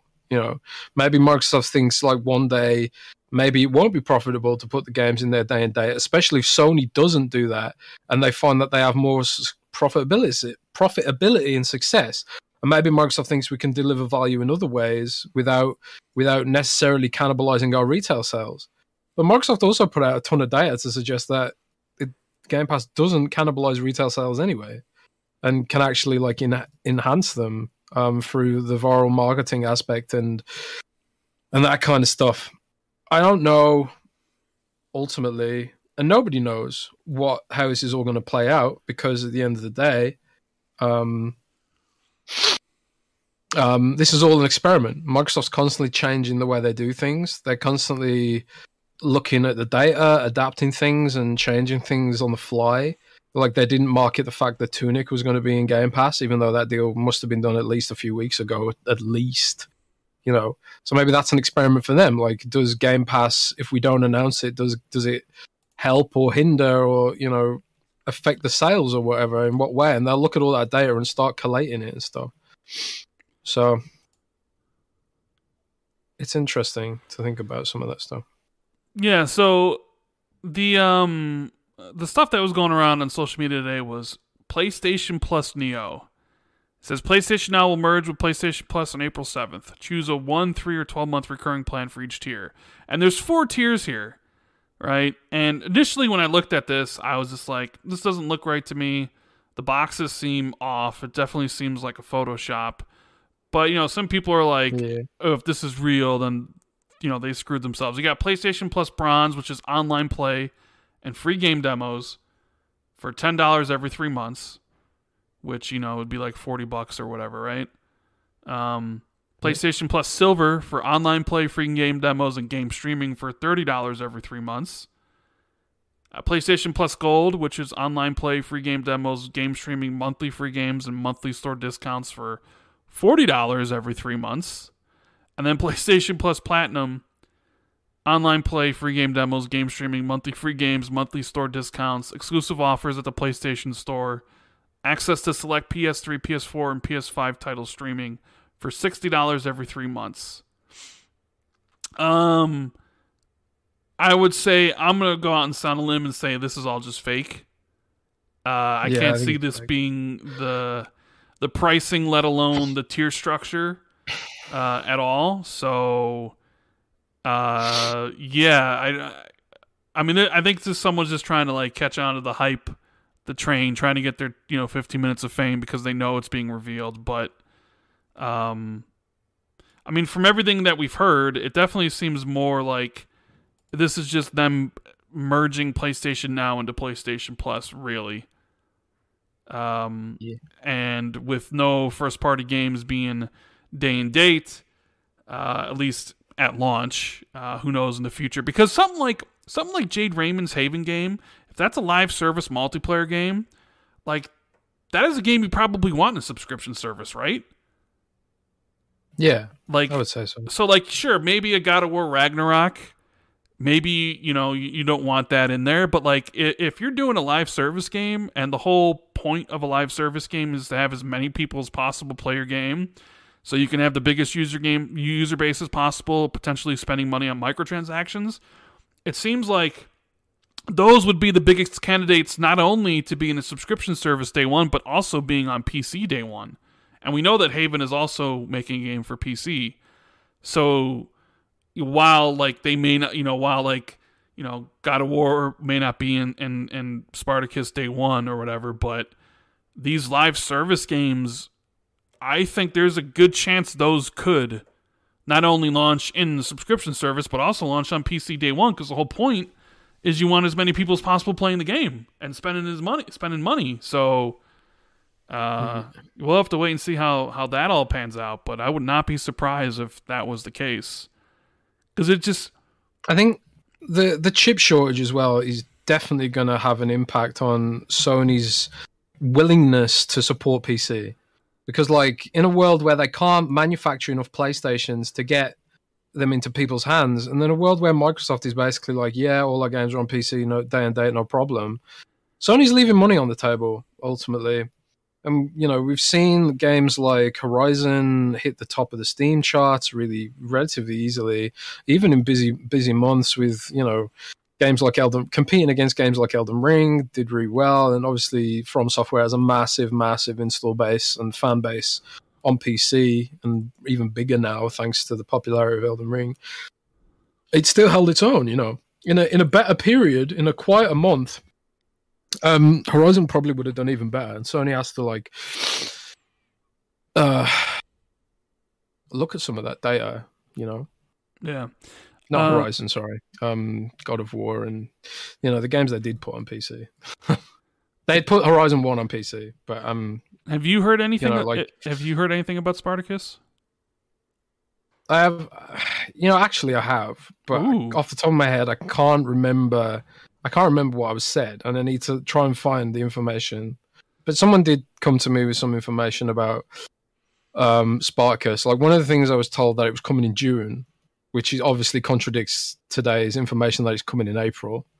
So maybe the information I got wasn't accurate anyway. But I don't know. If they do announce that it's coming in June, then that sort of adds credence to my information that I got, which means, well, no, it's all going to be revealed. If it's being revealed next week, I can't see them holding off until June to have it come out. So, yeah. I guess we'll find out next week. We'll talk about what we think of what they're offering. Achievement in the Super Chat says, if Haven ships something before the Initiative, Rare, or Playground, that's going to look bad on Xbox or even Matt Booty's part. Playground's, I don't know. Playground's released 5 Forza Horizon games. They're taking their time on Fable. Rare, they put out Sea of Thieves, and they're taking their time on Everwild. Maybe it looks bad on the Initiative because, the Initiative was built in 2018, whereas Haven, I think, was built last year. So maybe that looks bad if Perfect Dark is not out by the time Haven ships their game. That might look bad, but I don't know about the other ones. It's not like Rare didn't put out Sea of Thieves and it continues to update the game like every 3 months with new seasons and stuff. Playground they're going to put out another Forza Horizon in 3 years and have a Fable game out. So I think maybe it looks bad for the Initiative. I don't know. Do you think differently on this one, Jez? Or I don't know. It's every game's different, so it's kind of like, ultimately, until the games actually come out and we know what the scope of them are, it's hard to say is this right and stuff. People said they didn't want Microsoft to do crunch culture, and this is what happens when you don't do crunch culture. Yeah, can you have a big AAA? Can you have games launching rapidly and super rapidly without super crunch, crazy hours, workloads and stuff like that? Is it possible? I don't know, because I'm not a game dev, and I've certainly not shipped a game in a crunch culture environment. So I don't know. If you are a game dev listening to this stuff and you want to talk about it and let me know. My DMs are open, but you can't have one or the other. I kind of feel like if you want to work your devs to death, so you can have a game every couple of years, a big game like a Naughty Dog kind of scope, then maybe the downside is that it's long hours to work and stuff. Yeah, but I don't know. Gamer by Choice says it's nice to know games are coming out, but after that, I really don't need much information on the game until I can pre-order and gameplay. Content creators may want more information shared. Great show. And Jack Cass says Xbox Game Pass should have a play something button. Too many choices. I believe it increases player involvement. I actually do think they have that randomized button where you can press and it'll play something random from Game Pass or something random that you have installed from Game Pass. I'm pretty sure. Yeah, they do. They do have this random choose something random. It's in the game library, and it's if you're on PC, it's in the Game Pass app. So they do have something akin to that. See, Humdrum, that's exactly what you want. But Humdrum says, I'm going to be straight up honest. I don't care if devs crunch. Doesn't impact me. And it's like I said last week. Most people, they don't care how the hot dog is made. They don't want to know how the hot dog's made. Yeah. They just want the hot dog. They just want they don't care how stuff is made.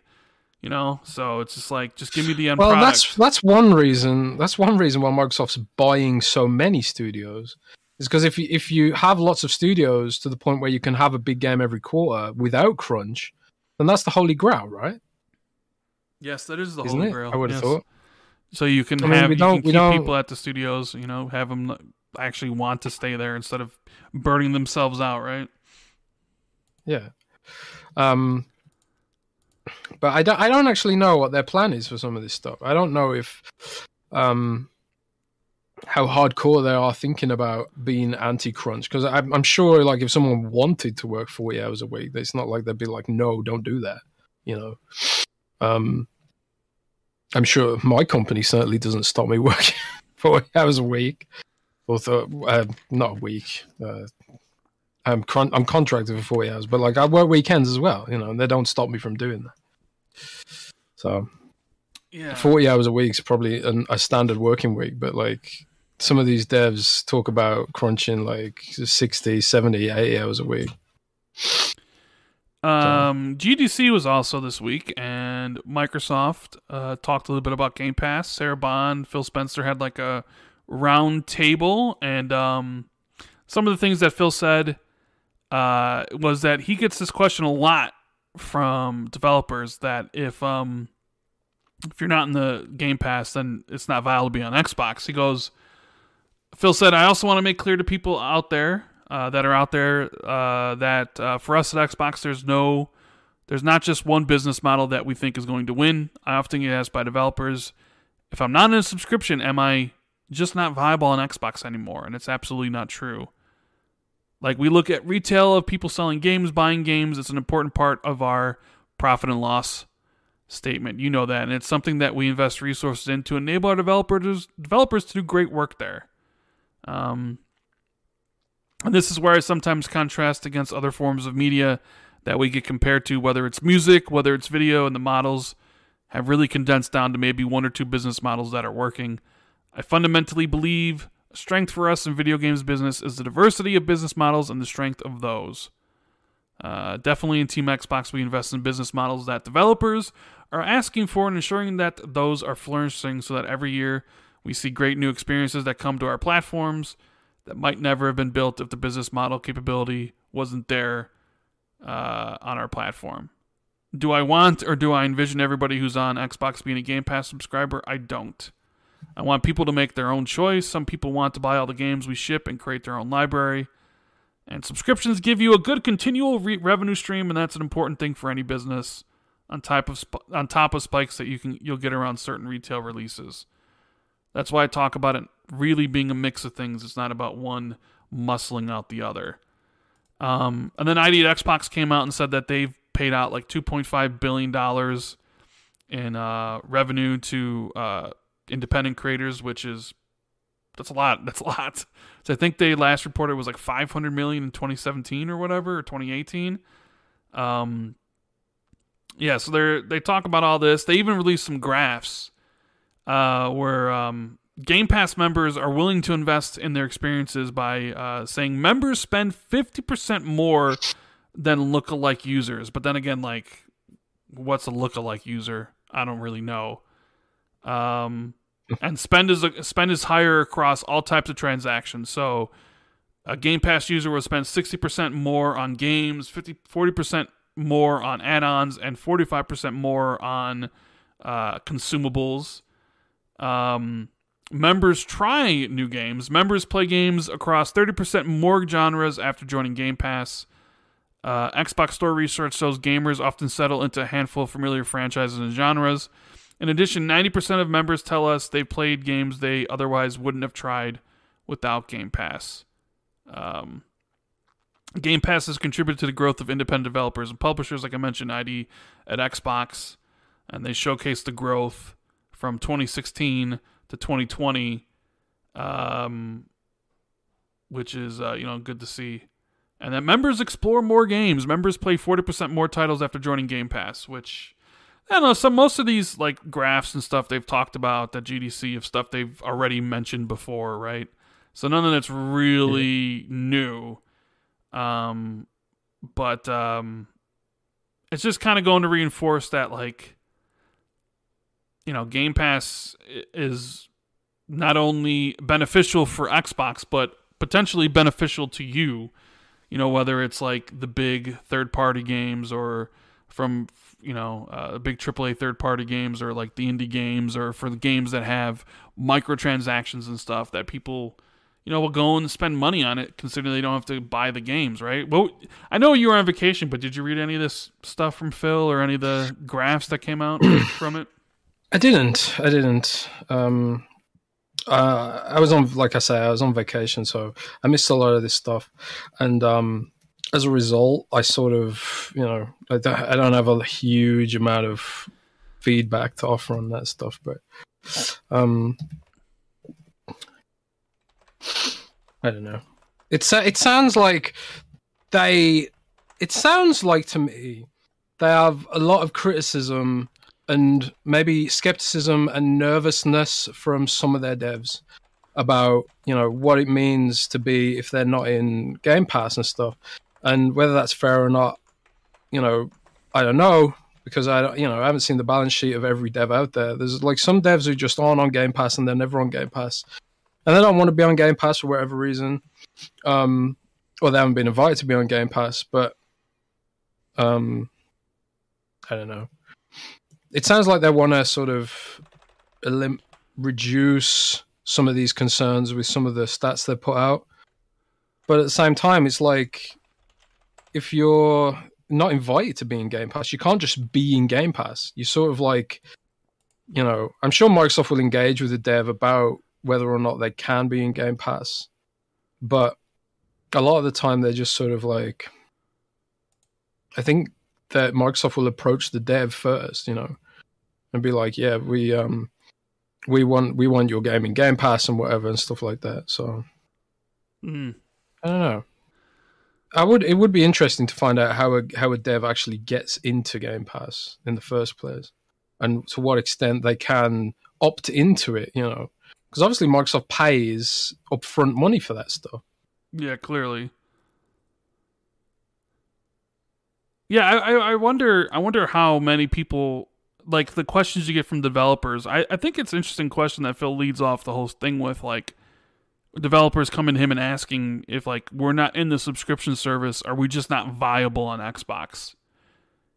Because that would imply that, there's some developers speaking to other developers being like, yeah, like, if you're not in Game Pass, then, like, nobody's going to buy your stuff on Xbox. Which is a fear that I see some people talk about on Twitter. Like, is Xbox training their users to wait for games to come to Game Pass and not buy them directly, right? Look at like a recent big release, Marvel's Guardians of the Galaxy. Came out for $60 around, I think it was October, but all you had to do was wait 4 months and you can play it on Game Pass through your subscription. Not to mention like all the first, day one, indie games that launch in the service. Is there some concern that Xbox users aren't buying games anymore and they're just waiting for Game Pass titles? And I think, part of the reasons why Xbox releases this information is to show that that's not the case. And in fact, like, you actually get more engagement if you're all these different things. And that, I don't know, it's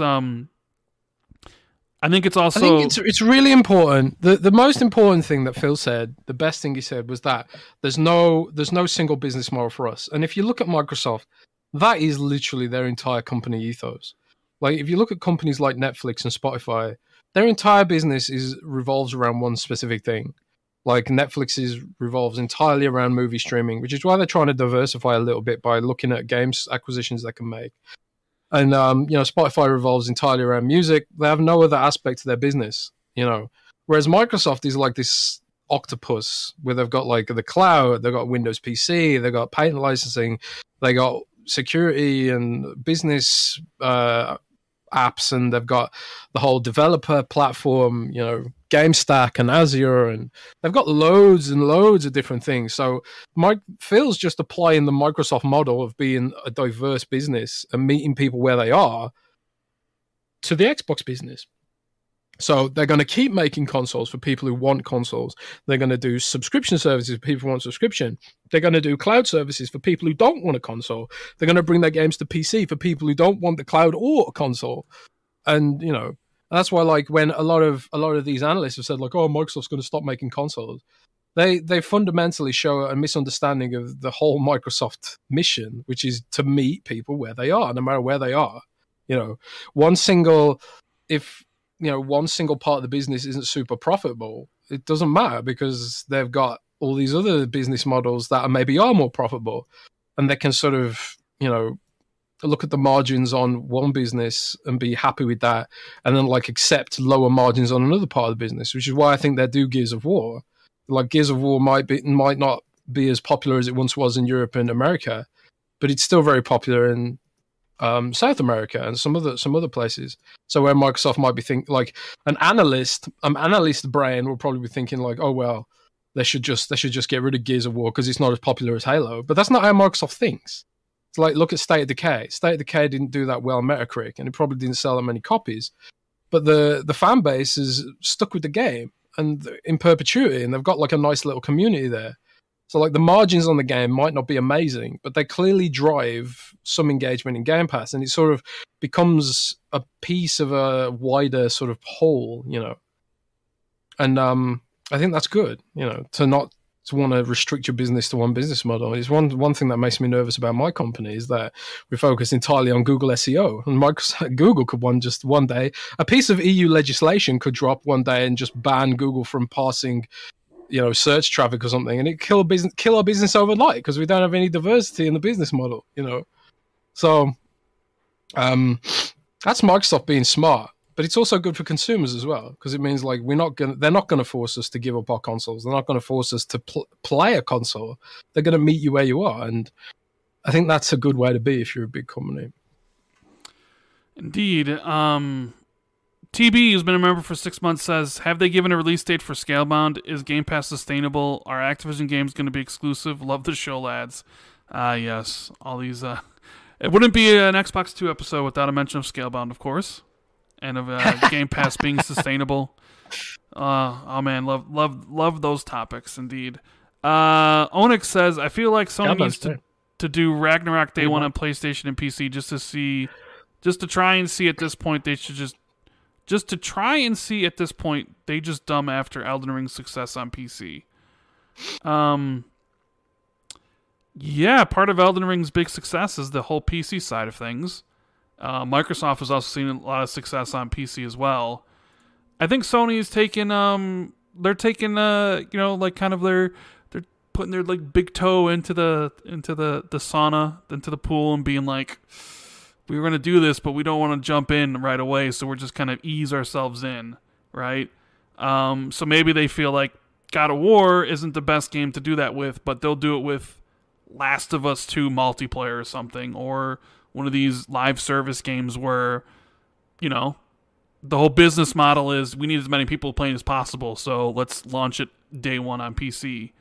But yeah, I don't know. I wonder if Sony is looking at like what happened between Elden Ring and Horizon Forbidden West, where Elden Ring came out and the discussion surrounding Horizon Forbidden West just completely died off, and taking a look at like the sales metrics of both and being like, maybe we should have launched this game day one on PC.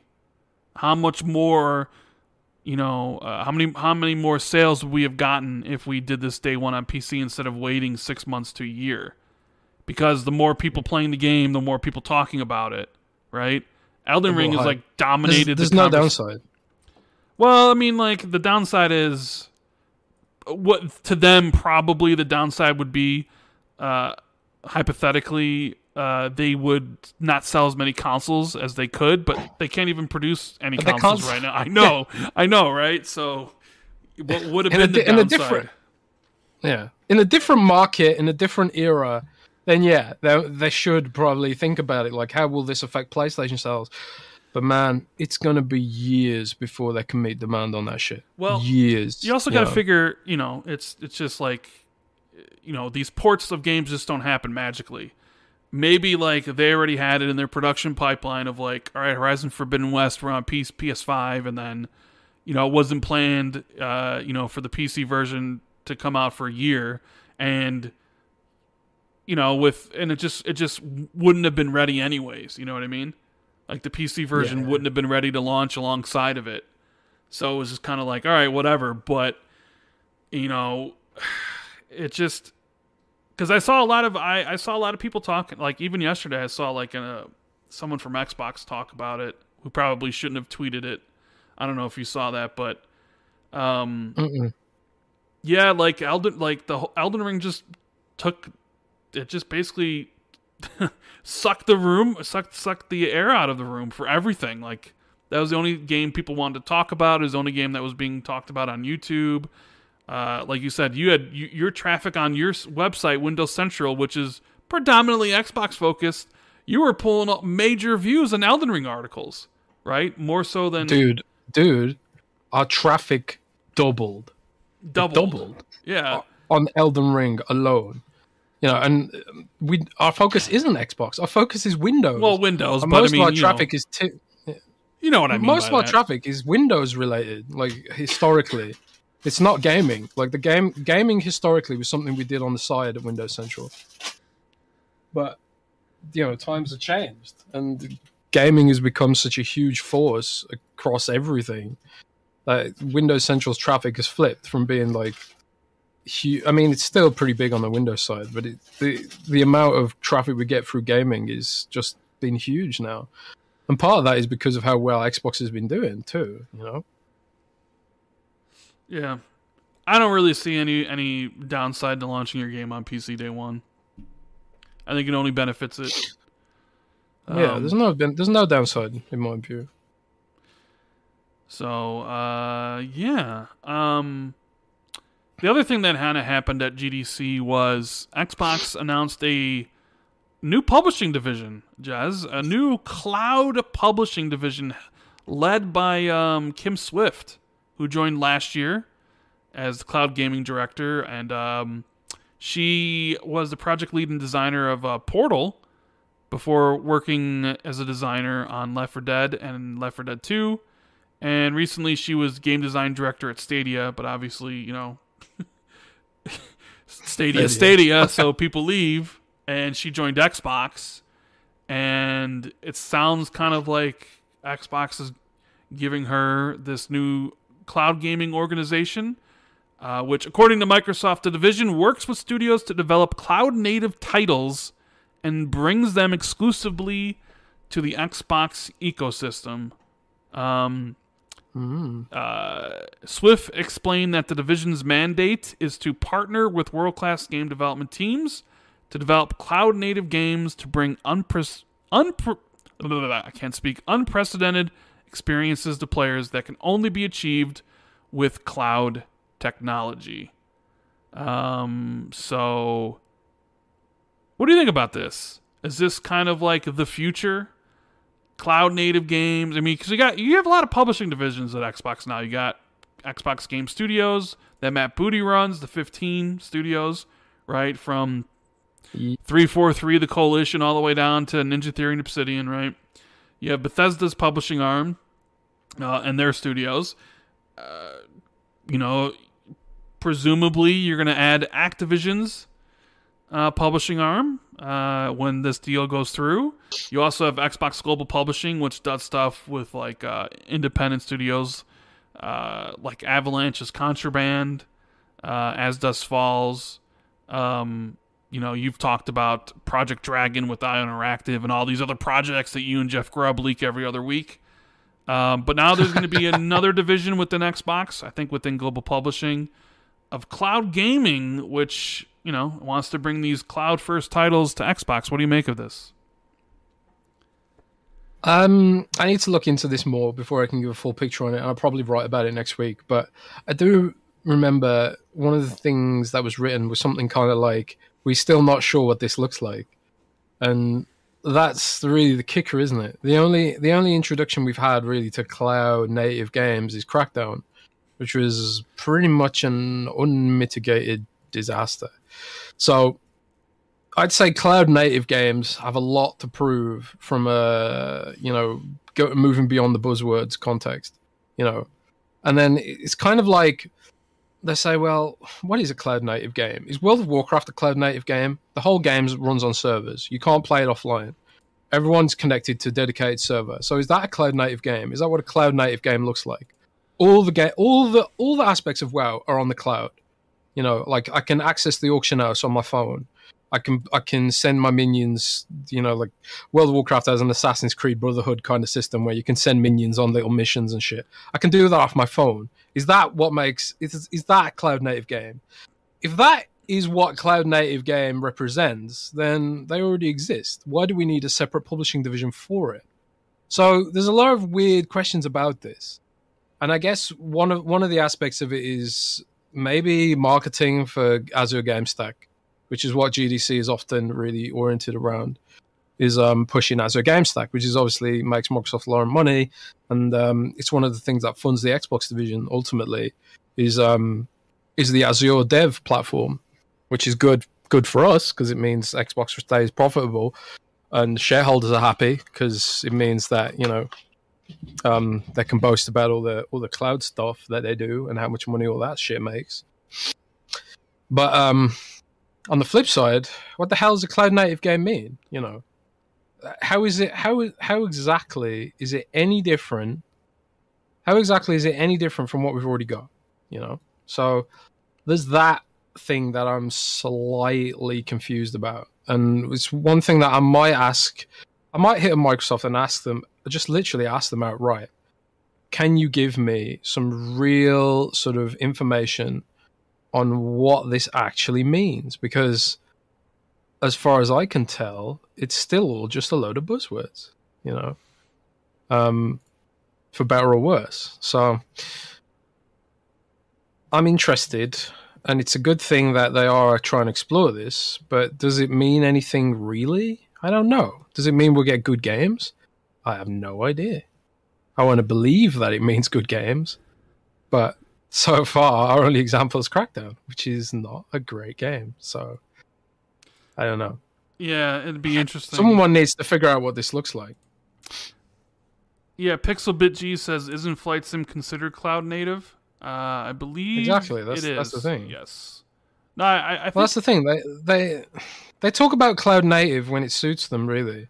Like they'll say Minecraft's a cloud native game. Is it a cloud native game? I mean, I guess, but it's all strange and a cloud native. It says a cloud native games use the cloud to process certain parts of the game, such as physics, lighting, environments, or AI. This has a number of potential uses, such as freeing up processing power in a home console, or making sure that players joining an online world can get all the same synchronized experience. But the games do that already, like World of Warcraft. Yeah, so Swift said that cloud gaming's still in its infancy. At the time when Netflix It's not. was, well, this World is of Warcraft's a million years old. I'm just saying this is what she said. At the time when Netflix was formed, internet speeds were not what they needed in order to send packets fast enough to support streaming. So instead, they sent physical packets in the mail in the form of DVDs, and they had to wait for technology to catch up with their vision, but they were ready for it. Swift says she sees the future of cloud gaming falling into 3 separate categories: ubiquity, cloud AI, and runtime calculations. According to Swift, ubiquity, the ability to stream games on any device, even though that wouldn't be powerful enough to run them natively, is the low-hanging fruit for cloud content. Cloud AI, meanwhile, will advance what developers can do by using technology like machine learning, natural language processing, and reinforcement learning. Blah, blah, blah, blah, blah, blah, blah. So, yeah. I guess, we need to learn more because, it wasn't like there was any, like, games given as an example or anything. Just kind of like, oh, here's what we're doing. We got a new division, and who knows when we would see any of this stuff. So, This is exactly what I'm talking about. It's like cutting through the buzzwords and finding the meat. When you're telling me a cloud native game is in its infancy, but World of Warcraft is literally that, and World of Warcraft's coming up to 20 years old, man. It's always been dedicated servers since the game launched. Is that a cloud native game? I don't know. Does cloud native mean that it's also a streaming game or what? Oh man. That's why, like, I'm still skeptical about what exactly this stuff means, because it does seem to me like a lot of buzzwords, which doesn't mean anything for the end user at the moment. So, yeah, that's where I'm at with cloud games. Yeah, fair enough. World of Warcraft does all that shit. It does all that shit. It ticks all those boxes. I don't know. Let's see. New Witcher game was announced, Jez. Yeah, it was. What do you think about this? Which is ditching their engine and using Unreal Engine 5, which I thought was interesting. The Red Engine. Yeah. I mean, I'm not surprised they're going back to Witcher. I mean, it's their moneymaker. It's their breadwinner. I am surprised they're using Unreal Engine 5, though. And it's also another game that's announced in a blog post. Like, there seems to be so many of these games recently just announced in a tweet or blog post. Normally, something like this is announced in a CGI trailer at someone's showcase.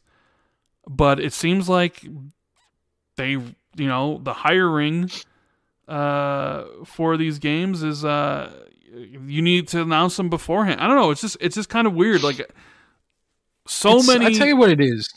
I think it's the hybridized work model.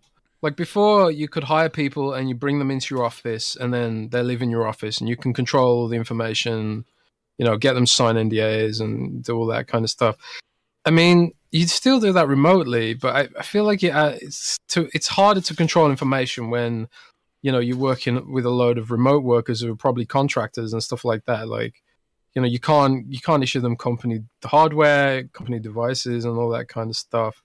So it kind of like it makes it harder to control information, which I suppose has an effect on how you can actually just announce your games. Like, do you even bother trying keeping it secret at that point? Or do you just wait for a contractor to, intentionally or even accidentally just leak it through their, through their setup? So I think that's where a lot of this comes from, probably. But I don't know. It'd be interesting to see. But what do you think about what? Why do you think it's weird that they're dishing Unreal? I don't know. Why would they be ditching Unreal? Or why would they be ditching their own engine to run Unreal? Their engine's called the Red Engine, if I remember correctly. Maybe, I don't know. That's a good question. Maybe Epic wants to show developers that Unreal can do open world games. And what's bigger open world game than Witcher? I think there's a perception in the industry that the Unreal Engine can't do open world games because of the way it streams assets and stuff. A developer told me recently that the Witcher engine is way better at sort of streaming assets for an open world game than Unreal Engine 4 was. But now we're on Unreal Engine 5, and one of the it was no accident that that Matrix thing was an open world demo, the Unreal Engine 5 demo, because they want to change the perception that Unreal Engine can't do open world and it can't do asset streaming. And Gears of War 5, sorry, had those open world sections, but they're very, very small. And the reason they were small is because Unreal Engine can't handle anything bigger, and they had to have these massive doors, which were basically loading screens. And as you traveled around the semi-open world area, you hit these loading screens that were like either these massive doors or those sections where you slowly squeeze through an opening and stuff like that. It's that's all on the Unreal Engine, but supposedly the new Unreal Engine is better at it. So I suppose there are a couple of aspects to this. First of all, I think probably the Witcher team lost a lot of its devs that were responsible for the Red Engine, and after the Cyberpunk debacle, and probably for them offloading some of that technological stuff to our friends at Epic Games, it might just be a pure cold logic thing where it's like, well, we lost a lot of our architects. I mean, this is speculation, by the way. I don't know if this is the case, but like, if you're them and you're thinking like, do we hire people back who can do this stuff, or do we just partner up with Epic Games and they get to market their engine and we get expertise out of the box and stuff? And maybe the studios change so much that having expertise with a sort of a more agnostic engine is probably a better way forward. Because like if you lost people who've got specific experience with your engine and you have to train them up on an engine they never used before, then it becomes a problem. But if you switch into the Unreal Engine, a lot of devs are probably trained on that because they learned that at university and they learned it at other game dev studios and stuff. It's just the engine that's out there. So if you're having to hire new people because you lost half your staff because you nearly blew up your own company, I'd say that's probably an aspect to it as well. But it is a bit weird, but I guess it's also not weird when you think about some of those aspects. But I don't know. It is what it is, and ultimately, at the end of the day, the engine doesn't matter because as long as we get a good game out of it. But I feel also at the same time, I feel like it adds risk because you have sort of like State of Decay, for example. They switched from the CryEngine to the Unreal Engine, and they weren't familiar with it, and it really shows. And also, BioWare famously switched from its in-house engine to the Unreal Engine for Mass Effect 1, and Mass Effect 1 is not the most performant Unreal Engine game in the world. But then you go to Mass Effect 2, and the difference is truly gargantuan. Like the difference in quality after they got some experience with the engine and hired more people with experience with the engine was really big. So like obviously there runs the risk of like, will switching engine affect the quality of the game? We've seen it time and time again. We've seen it with Battlefield, not Battlefield, sorry. We saw it again with BioWare being forced to use the Frostbite engine, which is why the next Mass Effect is on a real engine again. And so I don't know, but at the end of the day, if there's a good game comes out of it, that's all that matters for us as end users. And so time will tell. Who's going to be the main character? Because that wasn't that was the Lynx. That wasn't a wolf. So House of the what is it? Because like the different Witcher schools, you got like the school of the wolf and school of the something else and school of the whatever, and then like the School of the Lynx seems to have been created for the games. Like I don't think that was in the books, so that's like a new thing. So it might even just be new characters completely, or maybe it like handles new characters, new areas, parts of the world that haven't been explored in the games yet. There's like a huge amount of lore they could tap into with the Witcher books. And obviously, they probably want to seek some differentiation from the TV show, maybe potentially. Obviously, they've got exclusive rights to use the license for the games, which the author's famously not super happy about. But it's interesting to think what they could do with it, because there's loads of stuff they could do with it potentially, and I guess it's going to be a long time before we see it, though, I would expect. But I want to know, where's the Cyberpunk DLC, man? And they've done a lot of good work on Cyberpunk, and it's now in what I would call a complete. I've recommended the base game on PC, but even on Xbox now, I think it's in a completely, optimal state, and it's still way better than most open world games out there. And if you haven't played Cyberpunk, I think, and you're on Xbox, I think now's the time. But I kind of wanted the DLC for Cyberpunk as well. I want more features too, like transmog system. Oh God, that game needs a transmog system so bad. But you and your love for Cyberpunk. Well, what can I say? I like good games. It's a damn good game. Yeah, I can imagine this Witcher game's probably a few years out, right? So. Yeah, 3 years maybe. Yeah. Will we even be here in 3 years? Will we still be doing the show in 3 years? I mean, do the people want us to still be doing the show in 3 years from now? I mean, yeah, that's ultimately it. If they want us to do it, we're almost approaching our 5-year anniversary. We started like April of 2017, Jeez. and that's next month. It'll be 5 years. Anniversary. Do people want the Xbox 2 to go on for another 3 years? I don't know. But yeah. I think that's where we're gonna end the show for today. Thank you guys for being here, and whether you're lurking, chatting, or sending super chats, we appreciate you. Make sure you hit the like button on your way out, and if you have any questions, make sure to smash that like button. Yeah, make sure you put any questions you want us to answer in the chat, and we will do our best. And don't forget, code XB2 at manscaped.com for 20% off everything, free shipping if you want to treat yourself or a friend. Michael Mooney in the super chat says, imagine a console sharing resources to power a co-op game, then scale that game to run over multiple servers without any negative impact or performance. That's a cloud game.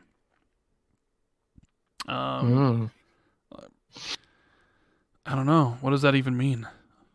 I guess we'd have to see it being done, because it's just, to me, that's just like, okay, well, that sounds interesting, but like, what's the benefit? Like, what does it mean for the end user? And what is the benefit of taking off native computers? Like, have to see some of that stuff. I mean, they always said that Titanfall's AI creeps were, the AI for those were offloaded to the cloud, but did it actually matter that much? It's hard to say, because in a way, it's kind of like, if the cloud's doing its job, then it's seamless. You don't know it, I guess.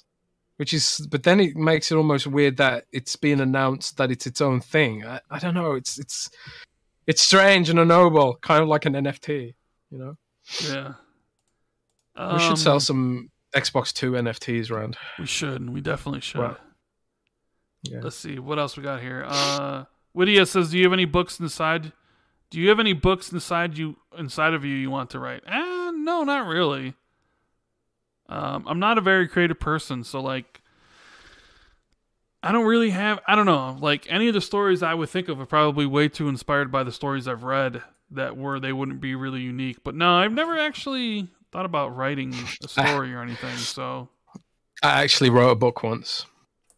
Oh, really? When I was, it was more like a novella, I guess. It was like 80 pages long.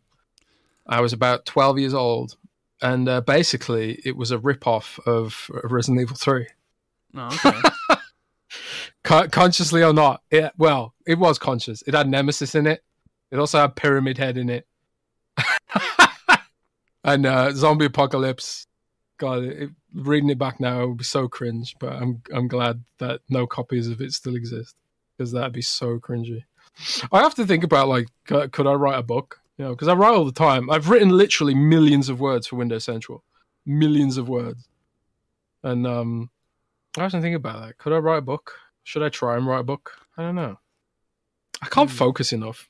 So I like blog posts, because like 1,000 words and then you're done. writing a book. That's like effort, you know. That's a lot of effort. Marky Kelly says, Rand, what's your thoughts on Horizon Forbidden West? Haven't played it, so I don't really have any thoughts on it. You planning on playing it? Yeah, I mean, I bought it, so like I'm gonna play it at some point. It's just a matter of what do I do with the first game? Do I play through the first game on like super easy difficulty just to experience the story and then play the second one? Do I skip the first game and just like watch like a recap on YouTube or something about the story elements? I'm trying to decide what would be the best way to go about it. Everyone's Idol Goro says, Jez, what's a better immersive sim RPG, Cyberpunk or Prey? Oh man, I'd honestly have to say Prey. I think overall, for me personally, I preferred Prey to Cyberpunk. Cyberpunk is maybe over ambitious. I think one of the reasons that I really enjoyed it was because, and I said this before, I played as a netrunner, specifically as a netrunner. And I thought the netrunner gameplay was really, really cool. Like you could stealth, you can just hack people from across the room. It was a really unique way of playing. It felt kind of like almost a bit like Watch Dogs, where you hack the cameras and you can attack people remotely in some capacity. But it went even further than that. Like towards the end of Cyberpunk, if you're a netrunner, you get a spell where you can like control someone's cybernetics and make them shoot themselves. And I just thought, I've never seen anything like that in a game. It was really, really cool and stuff like that. Like you're like this ultimate hacker to the point where you can do some of this stuff. That being said, some of the other playstyles, at least at launch, and like I would discover later from reading other people's reviews, because obviously I didn't have enough time to play more than one playstyle. I just sort of hoped that all the playstyles would be good, but the other playstyles were just not that great. Like the shooting wasn't that good, and the sort of they pushed the whole cyborg ninja thing a lot in the trailers. Like you could be a cyborg ninja stealthing around and stuff like that, but even that wasn't that good. There were no like this. In fact, there's still no executions using a katana, which I think is really strange in a game where you wanna push this fantasy of being a cyborg ninja like Raiden or something. You can't stealth kill people with a katana, which is so strange to me. But they have improved a lot of that stuff over time. But I felt like Prey's gameplay was polished and focused from the off. And yeah, you can argue that it had less different ways to play, potentially. Like in Prey, you could basically either play as a stealth dude or maybe more of a heavy, focusing on weapons. Or you could also play, I mean, this is like minor 5-year-old spoilers, I guess, but you can sort of play as an alien. You can you eventually unlock the ability to splice your DNA with the aliens, and then you can get all the wacky powers like turning into a coffee cup and stuff like that. You get that fairly early on, so it's not really a spoiler, I guess. But they were all really focused, and like I guess the lack of the lack of sort of overexerting themselves benefited Prey in a way that I feel like Cyberpunk kind of maybe was overambitious in some ways. And also they mismarketed it. I think a lot of people expected that game to be Grand Theft Auto, I think. Yes, I think a lot I of watched a lot of the videos I saw that were criticizing Cyberpunk were basically they were like, this isn't GTA. You know, a lot of people were expecting that game to be GTA, and I think that's where a lot of the backlash came from, honestly, because they marketed like it was going to be GTA. I was expecting Deus Ex. I was not expecting GTA, and for the most part, I felt like it was a great Deus Ex-like game, personally.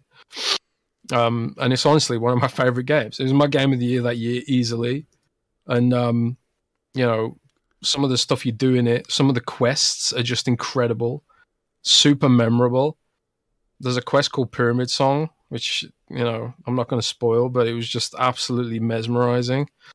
And also it had like Radiohead in the a Radiohead reference in there as well. So I was just like, yeah, this is an amazing game and it's going to be memorable for me forever. But, you know, sadly, some things don't pan out the way you want them to, eh? Yeah, Tito wants to know if there's any new leaks for Xbox projects, Jez. That's interesting. That's an interesting topic. I recently found out that the Age of Mythology franchise is not dead. Is that why you tweeted about it and Jeff Grubb retweeted you and said, "Huh, would be cool, huh?" Kind of. Yeah, maybe. Age of Mythology, like, for those that don't know, Age of Mythology is kind of like the sort of more fantasy version of Age of Empires. You play as like ancient Egyptians. You play as and you can summon their gods and use their god powers and stuff. It had more like, I don't know, almost a Warcrafty kind of feel because it had magic in it. And I honestly preferred that style, like towards the sort of straight historical gameplay. I thought the magic and the comet spells and the super weapons you could use as a result of it being more like more I don't know, fantasy based. I thought that made it more interesting. And apparently, people at Microsoft think that it was pretty interesting too, because it does seem that the franchise is going to be revived in some way in the future. So, incoming articles. Jez Corden confirms Age of Mythology coming back. Maybe. I mean, plans can change. Plans can change. Humdrum says, take it, any chances Crimson Skies returns by Asobo? I mean... who knows? I haven't heard anything to that effect. Have you played Crimson Skies? I don't think I have. No. I don't think I actually played that game when it was. It's like a combat flight sim, right? Yeah, I think. I mean, so. it probably would make sense to some degree to, I don't know, make a sort of something that would use that engine, but make something that would appeal to people like me who want the violence. So, maybe they could bring it back. I don't know, but I'm not sure how popular those games were. The Microsoft made a lot of accessories for Flight Simulator. It'd be a shame if they went to waste, right? It'd be cool if they did something also, like those guys, yeah. But also, like, I don't think Star Wars Squadrons did that well, which obviously, like, would be probably a good test case for the appetite for that stuff.